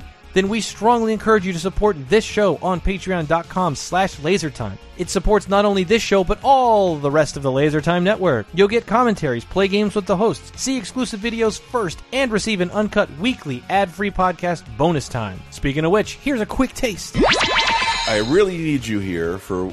I just described it to you earlier. I need you to talk me off a ledge. I saw Rise of the Skywalker day one. It instantly left a bad taste in my mouth. I had to fight every urge in my body to go online and complain about a Star Wars movie because I promised myself I would not be that person ever again. But here we were, and I know I have some rational criticisms of the movie, even some rational negativity towards the movie. But what I hate is that like it has overshadowed the things I know are fine and okay and would work in any sci-fi adventure movie. And and that's, I think that's why Star Wars becomes such a difficult property, because I think that's why this one looks so weird. You can see the strings on them trying to please everybody, and in effect, like absolutely, yeah. In effect, like slightly displeasing a lot of people. I knew I needed someone like you or Dan Amrich, just that like have a little more balanced look at like how to deal with small pieces of disappointment where it doesn't end up coloring your entire experience. But I think Star Wars Rise of the Skywalker started out to me with things I read as egregious changes to address the worst possible kind of criticism, and it colored the rest of the film for me. And I walked out like thinking like I can't even see what the good moments were. And as I've talked to people like, what about this and that? And like, yeah, you're right. Those are like, but I was in a bad mood. Get Bonus Time, a weekly uncensored and commercial-free podcast every Tuesday, starting for just $5 on patreon.com/lasertime. And welcome back for our final segment where we will just hit this button. These are the new releases, they are releasing new releases. These are the new releases, everybody cherish them. You guys big Atelier fans around here like to get drunk on Budweiser and watch some monster trucks and play some Atelier games? Wait, okay, we're not going to say Atelier. You know it's Atelier. He'd say Atelier. Atelier. You want to drink some Budweiser and play some Atelier? Yeah, so the Atelier Dusk Trilogy Deluxe Pack is coming out for Switch and PS4, and the games are available individually on Steam for like $35 each, which seems this is steep. Anime Week. Because I feel like all three of the big releases this week, including Atelier, are anime related. Because there's no competition. You have to pick this week. You know? Yeah, obviously. But I know honestly very little about these games. I know that they're very dense JRPGs. That in two of them, Atelier Eska and Logi, and Atelier. Let me do this again. Atelier Eska and Logi, and Atelier Shally. You can play as two different characters that each have their own stories, and see the story from two different perspectives. But the one thing that I know I've brought up before on here is that Atelier Eska and Logi has a title that only makes sense. It's an English pun that only works when you say it in Japanese. Because Atelier Eska and Logi, if you say it, a Japanese person would say it Atelier Eschatology. So eschatology is the study of the end of the world. But not to be confused with scatology, which is the study of shit. Right, exactly. I'm a shit man. But yeah, that because to in Japanese is and. Sure. Yeah. So I believe you. It continues to frustrate me that there was no way to translate this pun. Which is a pretty good pun. This series holds a similar place to me as like the Etrian Odyssey games. Like I know they're probably very good. Yeah, they definitely have their fans. They have fans that play them and talk about them a lot. Just never really had the itch. Or the Tales of is another series right there that kind of holds that Great same example. place. Yes, like, yeah. Like, yeah, I'm sure they're quite good. Tales is probably a bit more popular, but yeah. Well, of course, I mean, he's Sonic's sidekick. Mm-hmm. Yeah, exactly. Knuckles of Destiny, my favorite spin-off series. My favorite JRPG. Yeah. What's the other anime game this week? Dragon Ball Kakarot Cake. Yeah, the RPG. Dragon Ball Z Kakarot. Oh, wait, a Dragon Ball RPG? That's never happened before. Not for a while, but this is kind of an interesting... Is it an action RPG or just an RPG that it follows Goku's storyline? Kakarot is his actual name. It's his Kal-El instead of Clark Kent.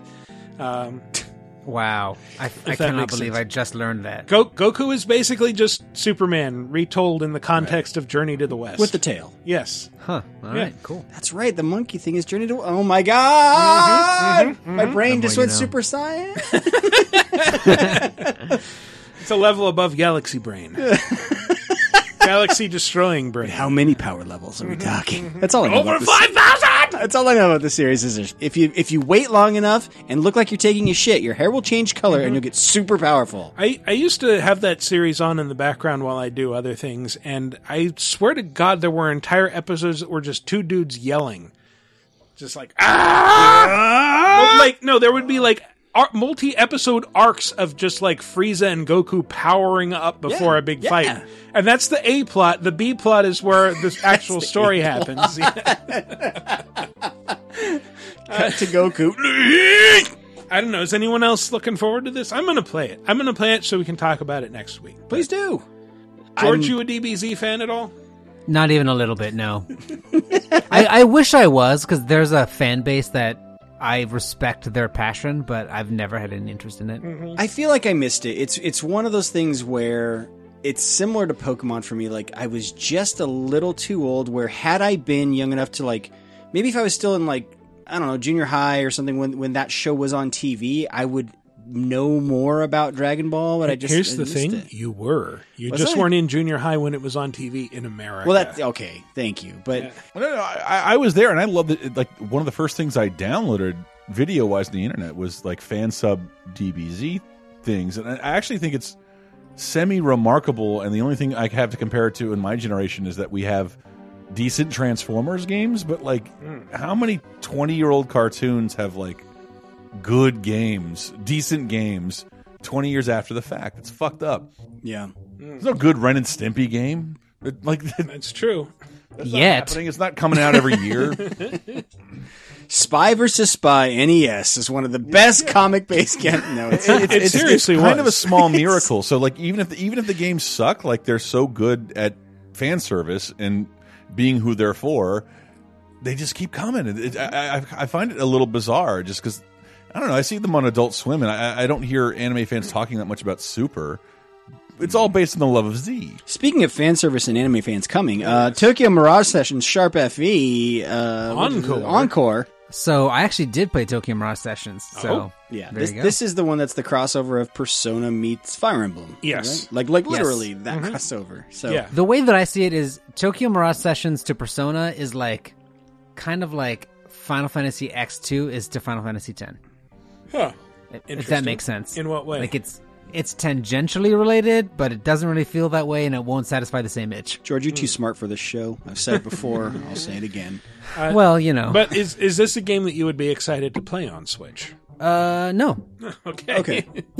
Didn't enjoy it. It was a Wii U game. Is this the last Wii U other than the Mario? Still waiting on Wonderful 101. Okay, but there's only 2 or 3 trapped Wii U games now that have not made their way to Switch. This was a holdout. This was one of the few. Yeah, they're really close to erasing the existence of that whole system. Silent Hill Shattered Memories? I guess that was a Wii game, huh? Sure, it was Wii. Let's get a Switch version of that. By the way, 10 years old on PS2 this week, 2010. Little shout out. Yikes. Interesting. But was Xenoblade Chronicles X, I think? Like the Xenoblade semi-sequel that didn't... But they ported the last one to another console, so I wouldn't put it past them. I mean, if you want your Persona juice, then just wait till Royale comes out this year. Yeah, there you go. But I also like Fire Emblem, George. How can... I mean, it should be something that we like. Play Fire Emblem. Yeah, good point. You've got a Fire Emblem to play on Switch. Okay. I know this game has fans. Mm-hmm. Yeah. They're not here tonight. But unfortunately. That's fans. All right, well, that's anyway. out. Yeah, let's move along to...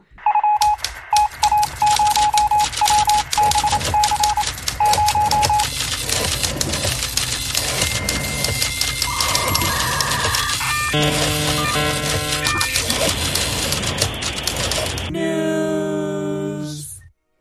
Hey guys, remember how Sony skipped E3 last year and we said, oh, of course they're just waiting for 2020 because they'll have a new console to show. Yeah, they're skipping E3 2020. Yeah, Sony's out. They're out. It's crazy. Oh, goodness. That is really not good. No. Do you think that's not good? Is that your reading of it? I think it's canary in a coal mine stuff maybe for E3. It's definitely as far as E3 goes. I don't know that it's catastrophic, but it's not good. Yeah, because like E3, if anything, is a gathering of retailers and journalists to write about the next year's new shit, and I'm sure they'll have a separate event, but like to not have a presence at that, to not have it in the same news feed as all the other gaming news is, yeah, that's strange. I just think that the relevance of E3 has gone down over the years anyway. Like, I don't know. And it's hard because we haven't had a console cycle in a while. Let me clarify, Since George. that It's not reality. It's not bad for Sony. It's fine for Sony. Like Chris said, they'll be fine. They're going to do their own thing. I think But it's not yeah. good for the ESA and for Yeah, E3. Sony that's participating very could true. add another like 3 years to the EA's relevance when we're old and gray. Yeah, I mean, And- that's definitely true. Right. Yeah. and that's what bums me out. But also, I don't know how much time is there to show your console before the holiday season. Like, you're not going to have anything playable in June. Yeah, I'm guessing that. Well, number one, that they to prepare a demo for a trade show is not a small undertaking. Nightmare. Even a vertical slice, it's like, no, this has to be polished. This can't crash. This has to be, in many cases, like if you've ever played a demo, if you've been lucky enough to go to E3 and play a demo, the final game that you play might have very little resemblance to it. Like this, it's a process and it's expensive and it takes a lot of man hours that could be spent actually prepping a game or prepping a console. And if I were to guess, I would say, Sony in the last couple of years, like the last time they were at E3, they didn't really have anything for people to play except for Spider-Man. Only Spider-Man. I'm not dissing Spider-Man. I'm just saying that was the only thing you could play at the Sony booth. And, it might just be that, like, this isn't ready to show publicly yet. We're going to have our own press conference that won't be in LA, that will probably just be a live stream, because that's, I'm sure, more economical than renting out a whole theater. And then we're going to... Yeah, I don't know. Well, I mean, I think that's spot on. I don't right? want Because anybody just to think that I'm in the know about this. I'm just spitballing here. Yeah, I also don't know anything. But just because they're not at E3 doesn't mean they're not like around E3, Because for all I know, it's just they're going to set up their own more manicured experience rather than being on the show floor. Well, I think one of the reasons they might have pulled out of the show entirely is maybe they don't want to be around E3 because they know Microsoft will be doing their thing. And so, like, if I'm Sony, I'm wondering, they probably did the cost-benefit analysis and, like, yes, when they had their press conferences and stuff, they had people tune in, but maybe I think last year they did their, like, Sony Direct thing, and it's like, well, maybe just as many people tune in and they get just as much coverage without spending the literally millions of dollars to do the press conference and to set up that booth at E3. Like, literally, it's millions of dollars they're spending, that they're saving this way. And maybe this is like, look, if we're at E3, the press they can't help but draw comparisons between what we're doing versus what Microsoft's doing. Maybe they want their own beat. Maybe they want their own, hey, we just want people to talk about our thing. We're going to do it a couple weeks before, a couple weeks after, so that we have all of the spotlight on us. Like, yeah, I still think you're right, and they could think that. I still think that would be arrogant. There are still people, there are still outlets conditioned with this being the time that where CNN sends a video game correspondent into something, and they won't be covering the PS5. But they still might if say Sony invited them to Redwood City to do Maybe. it. But but I'm saying, it's PlayStation 5. It's like, look, a new console cycle is such big news that, frankly, they could be on a boat outside of Manhattan and people will swim over to play it, But it's just but having worked in the space before, like, you can't. Lapsed fans tune in for E3. People who haven't played a game all year. Outlets who don't cover games all year cover games. Like, the idea that Sony thinks it's bigger than that. I mean, what I will say is, I think going into this, I don't necessarily think, if someone asked me beforehand, hey, Sony calls me up and says, hey, George, what do you think? Should we go to E3? I mean, I don't know if my answer would be yes or no. It feels like there's a lot of data there, and they probably have access to it. I don't want to go. You should go.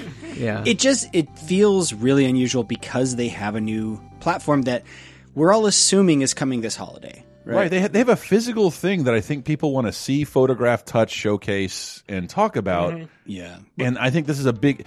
If I'm working in their marketing department, like, are we nuts? Like, this is publicity. It's worth the money. You're going to spend millions of dollars on way stupider shit.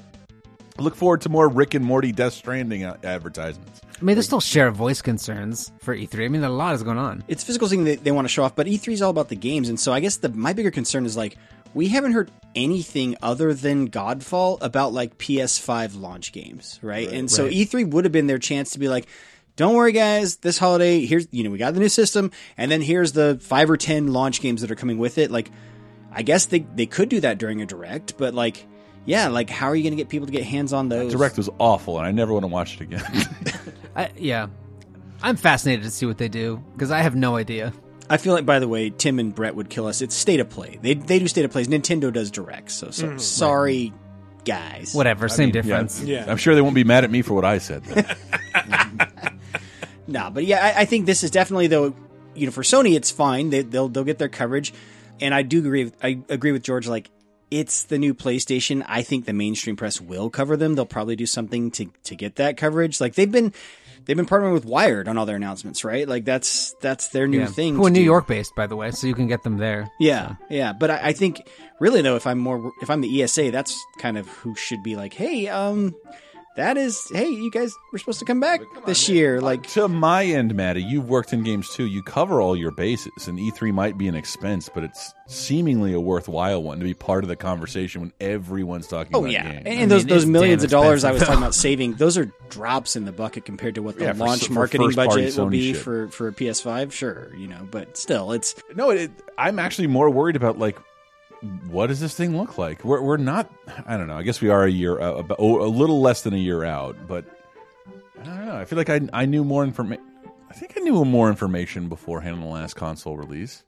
Oh yeah, what games were coming out? What the thing fucking looked like? Well, I mean, PS4 was announced in February, and then it came out later that year. Yeah. So we have about. Remember they had the big reveals at E3 when like I was on the inside at the time. I pre-ordered one right after the other. I remember that. I meant to bring it up. My Destiny was my first PS4 game because I had the white Destiny PS4. Oh, nice. It'll always be the Mario to my PS4. Yeah, so it's a big deal to the industry that Sony's not going.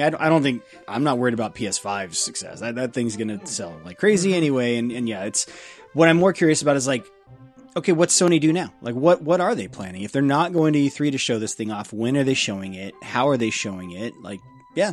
Right, and I'm more talking about like the arrogance that cost Xbox this generation. That the winners typically do that. I mean, I will give you that. I think Microsoft is positioned so well going into this console cycle that it's their game to lose, which is bonkers. I would never thought I would have said that when the last console cycle happened. Right. Yeah, I would agree with you there because they've got the service side nailed down.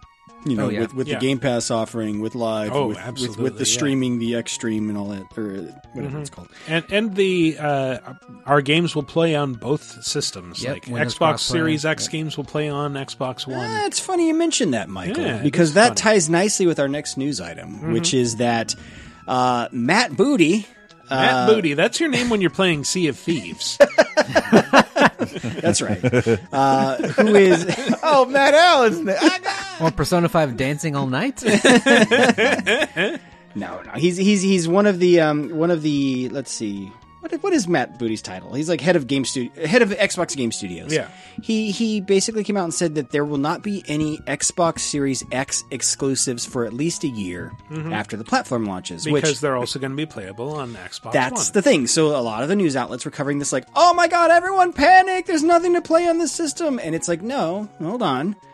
It's because everything is playable on both, which that's more like the third-party strategy. Like I remember the last generation seeing Assassin's Creed Black Flag on 360 and then saying, oh, now here's the Xbox One version of that. Yes.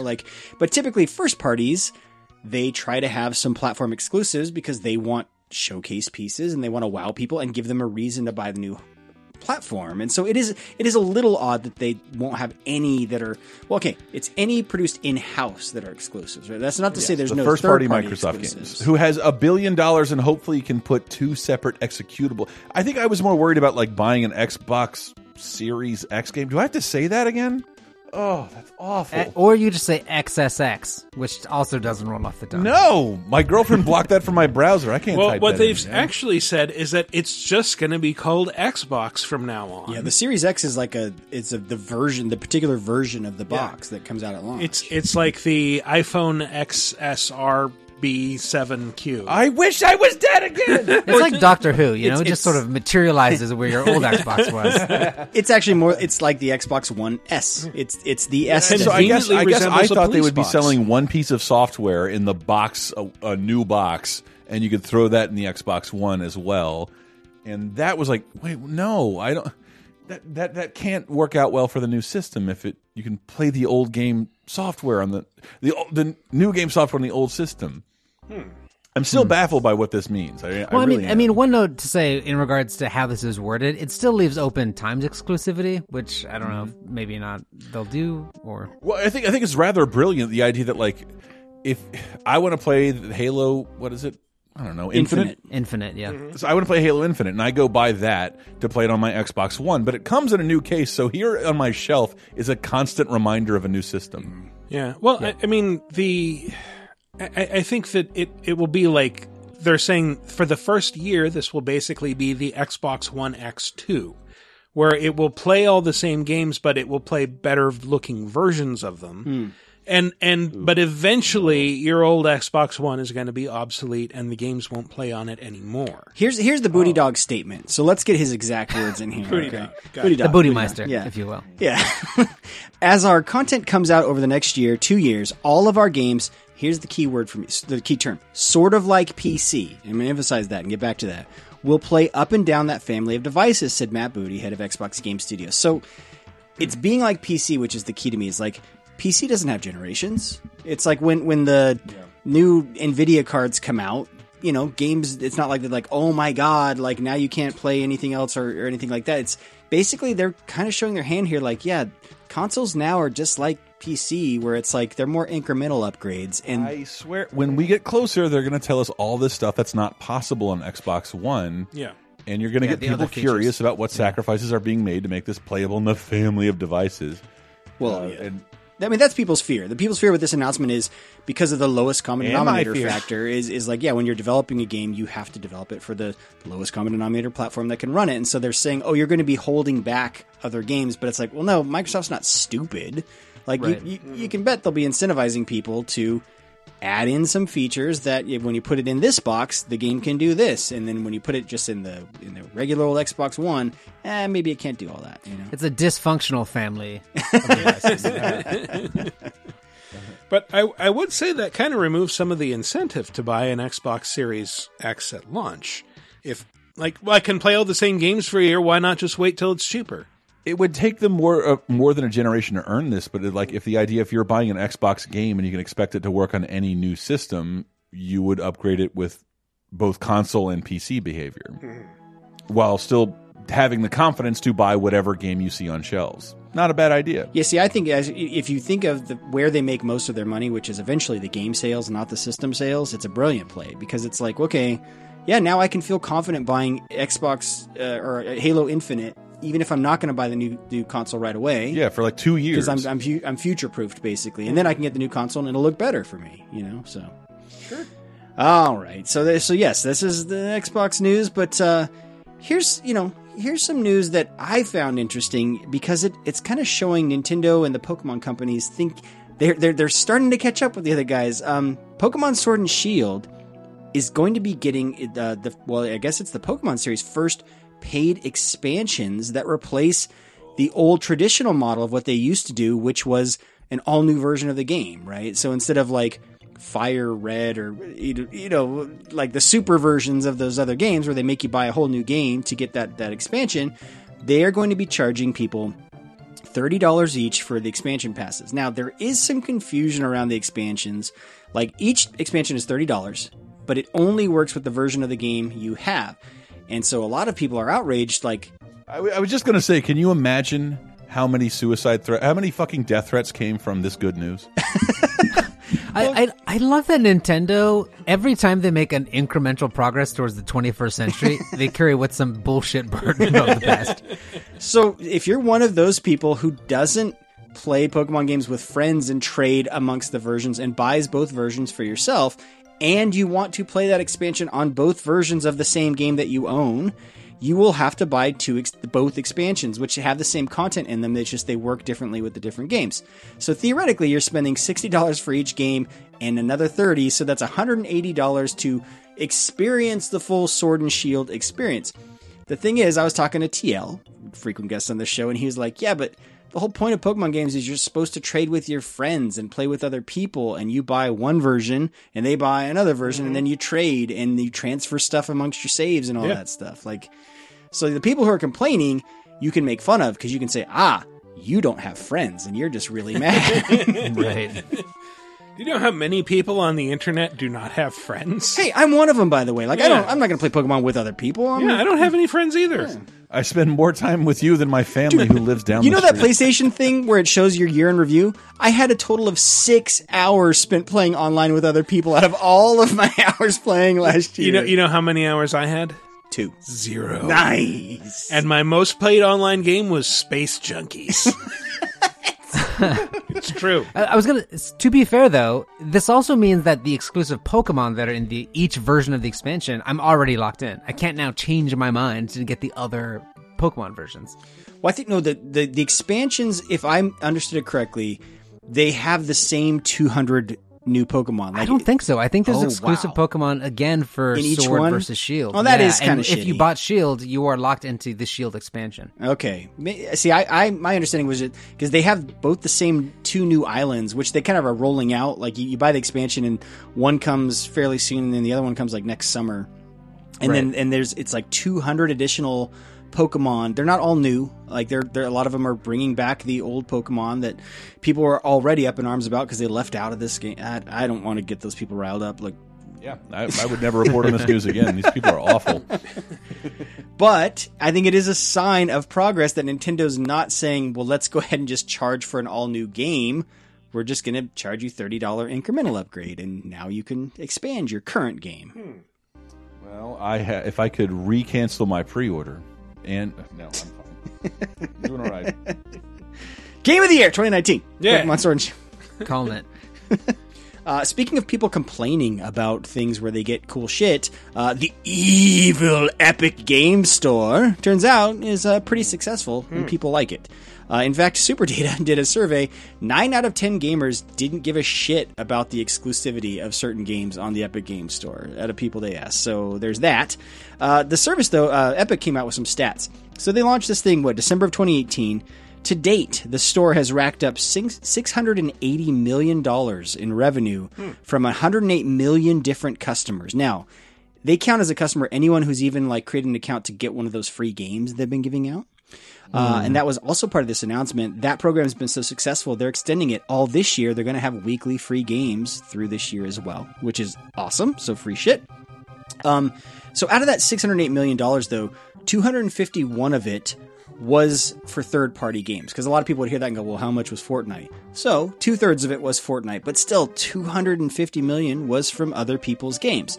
The most popular titles, here's what sold the best on their store. 9 of these are third-party titles. So you got World War Z, Satisfactory, Dauntless, which is free-to-play, The Goose Game, Outer Worlds, Borderlands 3, Metro Exodus, The Division 2, and Control. Those are some of the most popular games on the store, several of which were exclusives to the store. So whatever they're doing, it's working for them. And I know people are complaining, but it's, I don't know, $608 million, $680 million speaks for itself. Sort of like the Epic Store, there are a few things that I wish that they would change. I'd like if the UI were a little bit more scalable, so I didn't have to click on the big pictures of everything.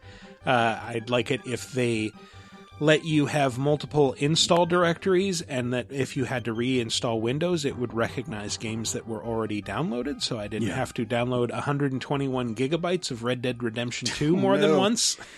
There's a lot of stuff that's still on their roadmap for sure in terms of functionality, but it's new. It's December 2018. Sure. It's been a year. So so far, though, it's looking like it is proven to be a fairly big success. And I mean, for the PC market, like Steam was so dominant for so many years. The fact that anyone is able to carve out any market share there is actually pretty impressive, you know? Yeah, absolutely. It got me thinking, because like I was hanging out with some of the younger folks today, and I was giving somebody some money, and I was like, yeah, Venmo. No, but I have the Cash App. And I'm like, the Cash App? I don't want to download a new app in 1 second. And like, I was so fucking incensed. And I'm like, maybe it's like an old person thing. Like, I just get confused and scared whenever I put my card in. I mean, I have to move It used my to be thumb. that way. Well, it's also like, I'm going to share my account with some site that I've only just heard of. Right. Yeah. Another potential for hackery, but, you know, like... I do have a wife pillow subscription, so I haven't. They're gonna get hit. It's first, very and we don't important. know it. I feel a little bad. I feel like we've been portraying, a lot of gamers as just complaining. So let me end on a couple positive notes. So Awesome Games Done Quick was able to raise more money than they'd ever raised before. So the most recent event, Go Lizzie, they raised $3.1 million from 54,000 individual donations that came from over 80 countries. It's the largest amount any single Games Done Quick event has ever brought in. This event ran from January 6th through January 12th. 2,700 people participated, and concurrent Twitch viewership, it peaked at 236,000 at any given time. This was the 10th anniversary of the Games Done Quick events. Over that decade, they've raised over $25 million for charities, which is pretty awesome. George, I feel like you've watched some speed runs. I have, yeah. Was there anything particularly noteworthy this year during the event? Yeah, there was actually. I watched I don't even remember what game it was. I think it was a Final Fantasy VI. I watched a really buggy, glitchy playthrough. I'm a fan of those runs, to be honest, as opposed to the more regular runs, because you get to see some of the inner workings of the game. That one's only like 30 minutes, so that one's really good. I think someone beat Outer Worlds this time in like 12 minutes or something. Nice. One of those runs. Oh, I saw someone also did a speedrun of Control. I don't know if they did it for AGDQ, but that was pretty interesting. Nice. Speaking of raising money for charity, Activision is raising money for the Australian Brushfire Relief Fund. They're selling a pack in Call of Duty Modern Warfare called the Outback Relief Pack. It's available now. It contains a bunch of Australia-themed content. The pack costs 1,800 Call of Duty points. That's around $18. 100% of the net proceeds are donated to help fire relief efforts in Australia. So if you're playing Call of Duty Modern Warfare, or even if you're not, if you just want to give to that, go ahead and buy that pack. They should put in drop bears that you can call on your enemies.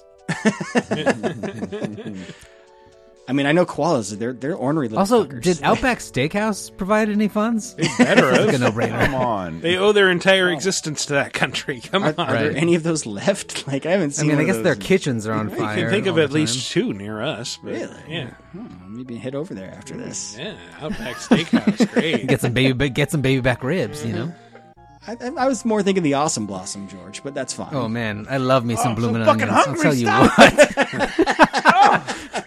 Outback, Australian for TGI Fridays. This podcast brought to you by Australian for Outback chilies. Steakhouse. Oh boy! All right. Once you're done eating our flame-broiled burgers, donate to the Flame Charities for the fire relief in there you Australia.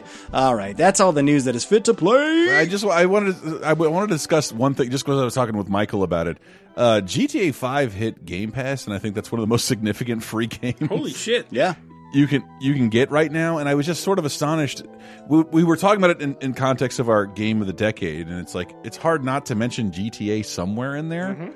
But it's also like if you have Game Pass, just download it, even if you played it already. Because like I'm still astonished by how many changes have occurred just from the first moment you play the game.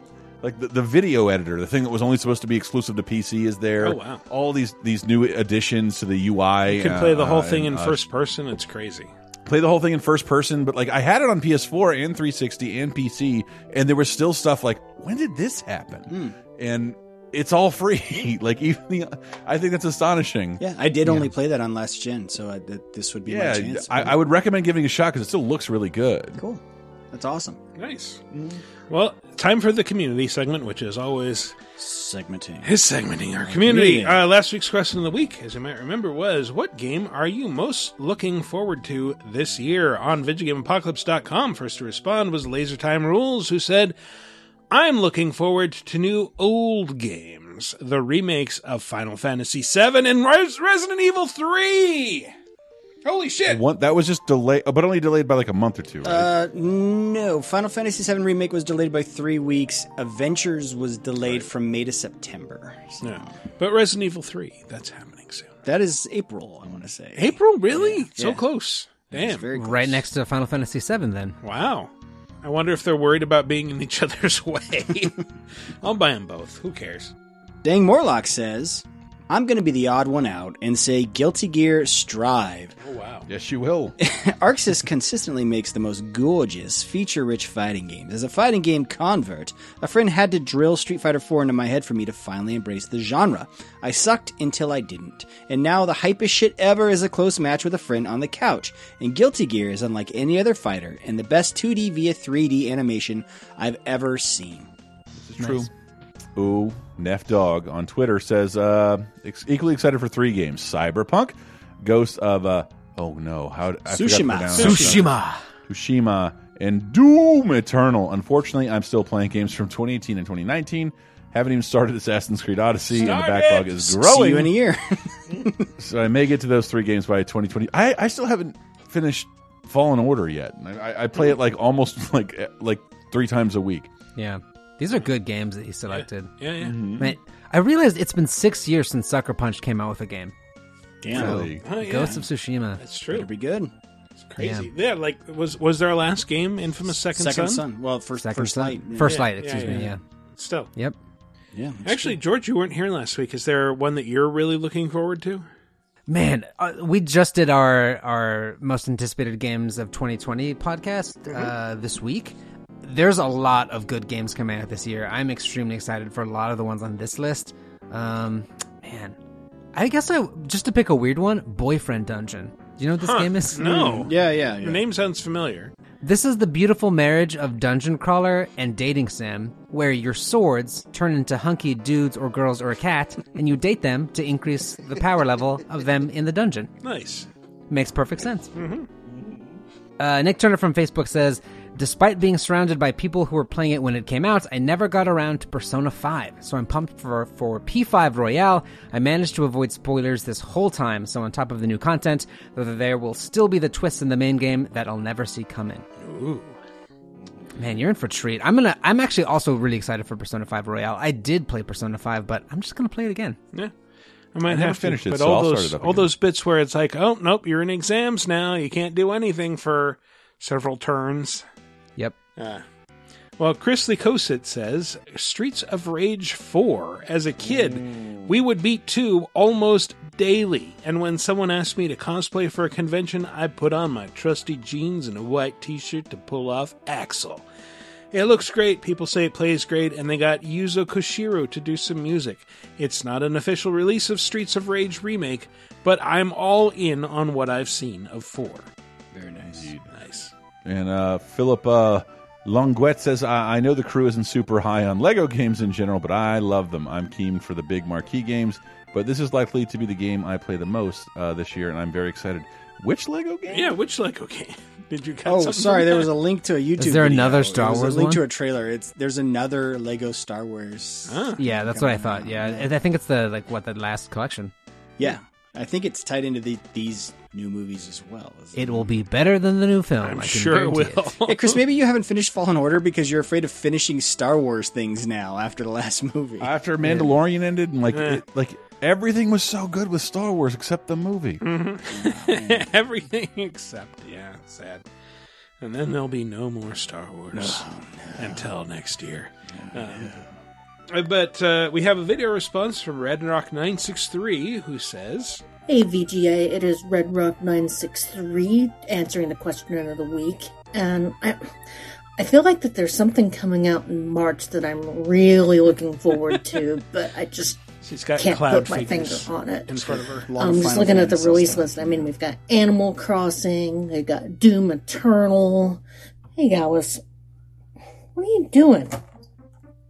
Put my cloud figure back.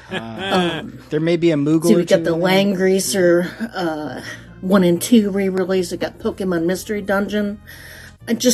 I can't think of anything else that might be coming out so in bad. March that I've been looking forward to for 20 years and just isn't coming out. I mean, what do you think, Alice? Is there anything coming out in March that we're both really looking forward to? Nah, I got nothing. Animal Crossing. Anyway, it's great to hear from you guys again, and I can't wait to talk to you later. Yeah, Well, you're right. It's not coming out in March. It's coming out in April now, Red Rock. Well, True, that's that the thing. explains why she forgot. Yeah, she says, she replied to it saying, "Thanks for delaying the game till April and ruining my joke, Square. Yeah, you may need to point out that this was recorded before the game was delayed." She also, I just want to point out, she has 2 Cloud action figures in the foreground. She's holding a Moogle on her lap. She's wearing a Sephiroth t-shirt. There's a Cloud wall scroll in the background. Yeah. And yes, the cat does pick up a boxed Cloud action figure at one point. Nice. So she went all in on that joke that only I can see. No Advent Children stuff in there, though, huh? Not Weird. that I noticed. Weird. I mean, Weird. you know, who can tell anymore? I mean, maybe not a true fan. That's fine, I guess. All right, yeah, sure, fine. My Cloud looks like a bunch of Amazon boxes stacked on top of each other. New question of the week. How important is E3 to you? Like, how closely do you pay attention to it? Have you ever been to it? Is it something that you were really interested in but have lost interest in? Is it something that you're more interested in now that Sony's not going to be there? What? I don't know. Let us know. Sony was really dragging E3 down. I'm so glad. Come on, Sony. I mean, I've been to almost every single E3 since like 2003, so obviously it's a centerpiece of my year. I think it since I've gone from being in the gaming press to working for a games company, it's taken on a very different tenor, but it's still very important to me, and I think it's still a big deal, and I think, you know, inviting the public in is kind of opens it up to a new audience that I don't know. I've been with it through its ups and downs and through its years of virtual non-existence in Santa Monica, but what does everyone else think? I feel like if there wasn't some kind of Super Bowl for video games, and I know Jeff Keighley's trying, but I mean, that's a great commercial reel, but like we would try and invent one.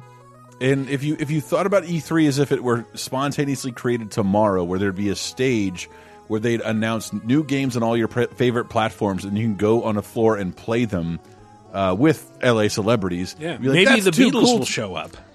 Yeah, you'd be like, that's too cool to exist. And like, you might be right, but it did at one point, and it was called E3. And I don't like going there. I don't like it at all. I really don't. E3 is synonymous with high stress for me, and I'm Right. glad I don't have to go anymore. I mean, I'm happy to be the E3 curmudgeon here and say that I think we should just get rid of E3 forever. I understand I'm one of the lucky individuals who've been able to go almost 10 years in a row, but I think the best gaming experiences are ones that are community driven, things like PAX, things like Gen Con, which is board games admittedly, but I think it's a great example of an awesome fan event, and E3's just never been that community all-inclusive experience. It's been a big sales pitch, and I think if it were gone and something needed to fill the void, if that void was filled by a more community-driven con or experience, You're just going to give it all to Greg Miller then, George. I mean, I really don't want to give it to Greg Miller, but I mean, at the end of the day, like, I don't think we need it anymore. Everyone else will collectively get together and figure this shit out. I don't know. As a marketer in the games industry who relies on E3 as one of like kind of the tools in my toolbox, like I think it is still hugely important, but I don't think it's the thing that it used to be, like the one big beat that you had to make sure you were at. To me, it is just another tool. I remember asking developers, like, do you think this helps at all, or is this something we all think we have to be a part of? I mean, I think the best comparison I can make for E3 is it's kind of like Times Square in New York, where there's all of these ads that are there, and the only reason those ads are there is because people are there. And the only reason people are there is because all the ads are there. And it's just the Ouroboros snake eating itself. And, I don't think we need it. No, I mean, there's never been more ways to communicate with people than, right now as a marketer. And so, yeah, it's not as vital as it used to be, because it used to be the thing like, okay, if you needed eyeballs, this is where you went because all the press were showing up. So it's no longer that, but it's still very important to have an event where a bunch of eyeballs are, checking things out and talking about games, right? But yeah, there's a lot of drawbacks to that too. Is like, well, yeah, you're one of many big things that are trying to show off at this event. But I still do think like it is important. It's not what it used to be, but I think if it went away, the industry, we would miss it as a whole. Like, it's not just me being nostalgic. I don't know of one day, how do you get the entire world to care about games for 1 week a year without it? But my question would be, do you think we need to get all people who are interested in all games to be paying attention? Like, what if we had what if we had like a JRPG E3 or something? I don't know. Games are too diverse to have like an Oscar ceremony that's going to end up like rewarding everyone, and like, while people like us roll our eyes at like FIFA and Madden announcements, like to know that they're happening alongside like Halo and Spider-Man and Mario Kart, like it's nice. We will reflect fondly upon E3, even those of us who have had like really stressful times there, and I am one of those people. I think it's really tough for us to evaluate it because we are all core gamers. Like, we are straight up like hardcore of hardcore gamers. Yeah. Like, my life basically revolves around video games, 100%. So we're looking at it through a way different lens than like the people that E3 speaks to are those people that aren't necessarily keeping up with gaming news or whatever. Like, it manages to break through the normie zeitgeist, right? And so if E3 wasn't able to do that, I don't know what would, because I hate to say it, but like, the normies aren't going to go tune into the PlayStation Twitch stream. They're just not, And so, I have never ever in my life, even at the premiere of the Naruto animated movie, rubbed shoulders with the BBC. Well, you can't do that because the Naruto run. Your shoulders are kind of tucked in, and your arms are splayed. Yeah, that's true. Yeah, you have a low profile. I blended into the wall scroll, but seriously, like CNN. I meet CNN reporters and BBC reporters who fly from all over the world to be there. I think if you could try the rest of your life to recreate that, and you never would. So just letting it die is something I'm now kind of considering, being someone who fucking hates it. It's funny because I know a lot of people talk about like, oh, Gamescom can replace it. Those people have never been to a Gamescom. Gamescom is there is too much shit going on. Yeah, it's way worse than E3. Yeah, it's a circus. Like, it's crazy. And my memory of Tokyo Game Show is basically just like, okay, wait for a gap in this line of people going by, and then just jump in and let it carry you to where you hope you want to go. Yeah. I mean, the other thing, though, is we're also in like a post-influencer world, right? Yeah. Where like Shroud can get more eyes on his stream than CNN will on their Twitter account, True. So. Yeah.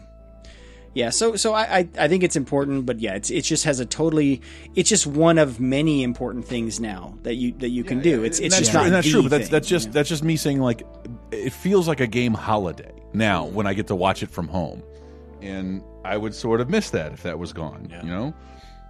Yeah. And as a dude who like, the games industry was around well before E3. Like, E3 used to be this part of like CES. It was like this weird little branch that split off and became its own thing. So it's, the industry would be around. It's not going to die or anything like that. That is what we're talking about in next week's bonus time, Matt. Thank you. Games will cease to exist. It'll all collapse in on each other to one singularity. One game, and that game will be Pokemon Sword with the expansion. Not Shield, just Sword. With the just Sword, yep. That's it. Yeah. All right, so what does E3 mean to you? Let us know. Go to VidjagameApocalypse.com and answer in the comments under episode 350. Or you can hit us up on Twitter at VGApocalypse, or go to the official LaserTime community on Facebook and answer there. Anyway, that's been our show. Let's go with some plugs. George, tell us more about Experience Points. It's a podcast. We're 555 episodes deep. You can find us wherever podcasts are sold. This week we talk about all of our most anticipated games of 2020, and there are a lot, so come on down. Nice. Where do I drop in? If I haven't been listening, I kind of fell off at episode 478. Where can I pick up a plot thread? Yeah. Honestly, start from the beginning. It's sequential. Plot matters. Episode 1, baby. Damn. All right. I'll get to it right after I finish Breaking Bad. Get caught up there first. You haven't seen the Breaking Bad movie yet? That was the best webisode of the year. Not. Chris. PL Uggs. Yeah, my buddy Jeremy, we stopped by. We talk about the leaked Star Wars script last, so as not to spoil the movie for people who still haven't seen it. That from Colin Trevorrow, which is... I was talking to Michael about that earlier. This director's cut of Rise of the Skywalker and this leaked script, all this fascinates me because like the studio meddling has done something very weird to a much beloved franchise. And yes, my prediction in this week's Laser Time, which is the best TV of the year, is that you might as well just give the Star Wars movies to Dave Filoni and Jon Favreau, who have done a fantastic job with, among other things, Clone Wars and the Mandalorian. Sure. And also 30-20-10 this week. I'm trying to remember exactly. Oh my God, guys! I think I can predict right now a movie that doesn't get talked about enough, but that you all love. Are you ready? Mm-hmm. That came out 30 years ago. Tremors. Oh yeah, sure. I love Tremors. I saw that graboids, man. Friend's birthday Everybody party. loves Tremors. It's a perfect film. It's really good. It is a fucking triple A B movie. Yeah. And it's worth hearing us talk about it on 30-20-10 this week, in addition to other things that came out 30, 20, and 10 years ago, like Silent Hill Sharded Memories and Dark Void. Wow. Dark Void. Well, guess what, fellas? The Vidjagame Apocalypse guys have been helping me out with a monthly big 30-20-10 video game recap. So if you have any Dark Void thoughts, guys, please save them. Okay. Do you talk about Tremors 2? Because I also love Tremors 2. It's not bad. It's just that the effects in Tremors 1 are so good, and the effects in Tremors 2 are so bad. Very bad. Very bad. Because it's the first CG, isn't it? Yeah. Yeah, and they have like walkers and stuff. It's rad. It's cool. Watch those movies. But yeah, Tremors is like a I don't know. Sometimes it feels like an alternate reality. Like, I love this movie. Why doesn't everybody else? Oh, Roger Ebert gave it 3.5 out of 4 stars. Everyone loved this movie. Sweet. It just doesn't get brought up. It should be like my generation's Jaws, and we just don't talk about it like it. Tremors rules. Yeah. Pardon my French. I feel like it's beloved. So yeah, it's just omnipresent. There have been so many of them that people are just used to Tremors being there. I suppose. It's like E3. If it went away, you'd miss it. There's a lot of diluted Tremors as well. Let's get a reboot. Yeah, sure. Yeah. Sci-Fi just passed on it 2 years ago, but you can see the pilot online, I think. I mean, Kevin Bacon's immortal. He looks the same as when that was made, so he could do it. Mm-hmm. Yeah. Yeah, how is Sci-Fi in a position to pass on anything? Very good point. Oh, yes. Oh, yes. That's why Michael is on this week's Laser Time, the best TV of 2019. Look forward to it. Nice, nice. I will give our sister show a plug. I've been listening to a lot of Hadouken, the Laser Time Network's podcast all about arcade games, where if you want to hear a story about what Namco has to do with the Yakuza with a little game called Galaxian, check out not the latest episode, but the episode before that, where they talk all about that. And then the latest episode is all about asteroids, vector graphics, and asteroids. So 2 great shows. Check those out, and then go ahead and check out Cheap Popcast, the Laser Time Network's unprofessional podcast about professional wrestling, where we will be doing a preview and a review show of the Royal Rumble happening at the end of January. Oh, did I not say patreon.com/lasertime? There it is. That's where you There it is. You can exclusively hear the preview episode. This year's goal is all about me being able to afford health insurance. I have been sick for what feels like months, and I'm almost there, ladies and gentlemen. It's getting hard out here. Don't make him sell his copy of Viva La Bam. Yeah. The PSP UMD copy of Viva La Bam that he received as a Christmas gift. Thanks, you joke, Dave. but I almost parted with some amiibos today just to pay this goddamn bill. Oh man! So hook it up, y'all. Yeah, Patreon.com/LaserTime. Go get us paid.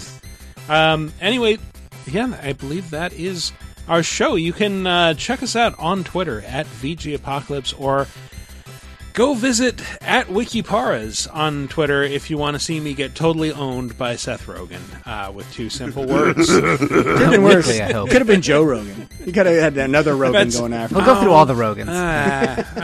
I don't think I'd like Fred getting owned by Rogan Joe from Rogan. from And then- LA and then the TV, the Reagans. sportscaster. Hey, nobody talks shit about Bropra. What is happening? I don't know. We're ending a show. All right. Well, that's been our show. Thanks for listening, everybody. We'll see you next week. Bye.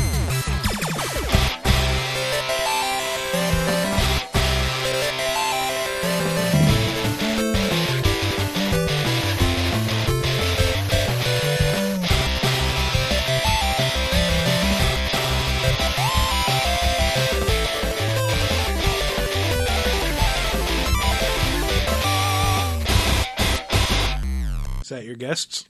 Oh, can you hear them? Yeah. Oh, yes. Okay. Shut up. Let me shut the door. I'm podcasting in here. It's like one of the saddest things you can say. I'm making art, you know? You just need one of those red lights to have on outside your door. Mm-hmm. Yeah. Silence on the air. Mom, don't come in. I'm podcasting. We had a problem with this. Mom, don't come in. I'm casting my pod.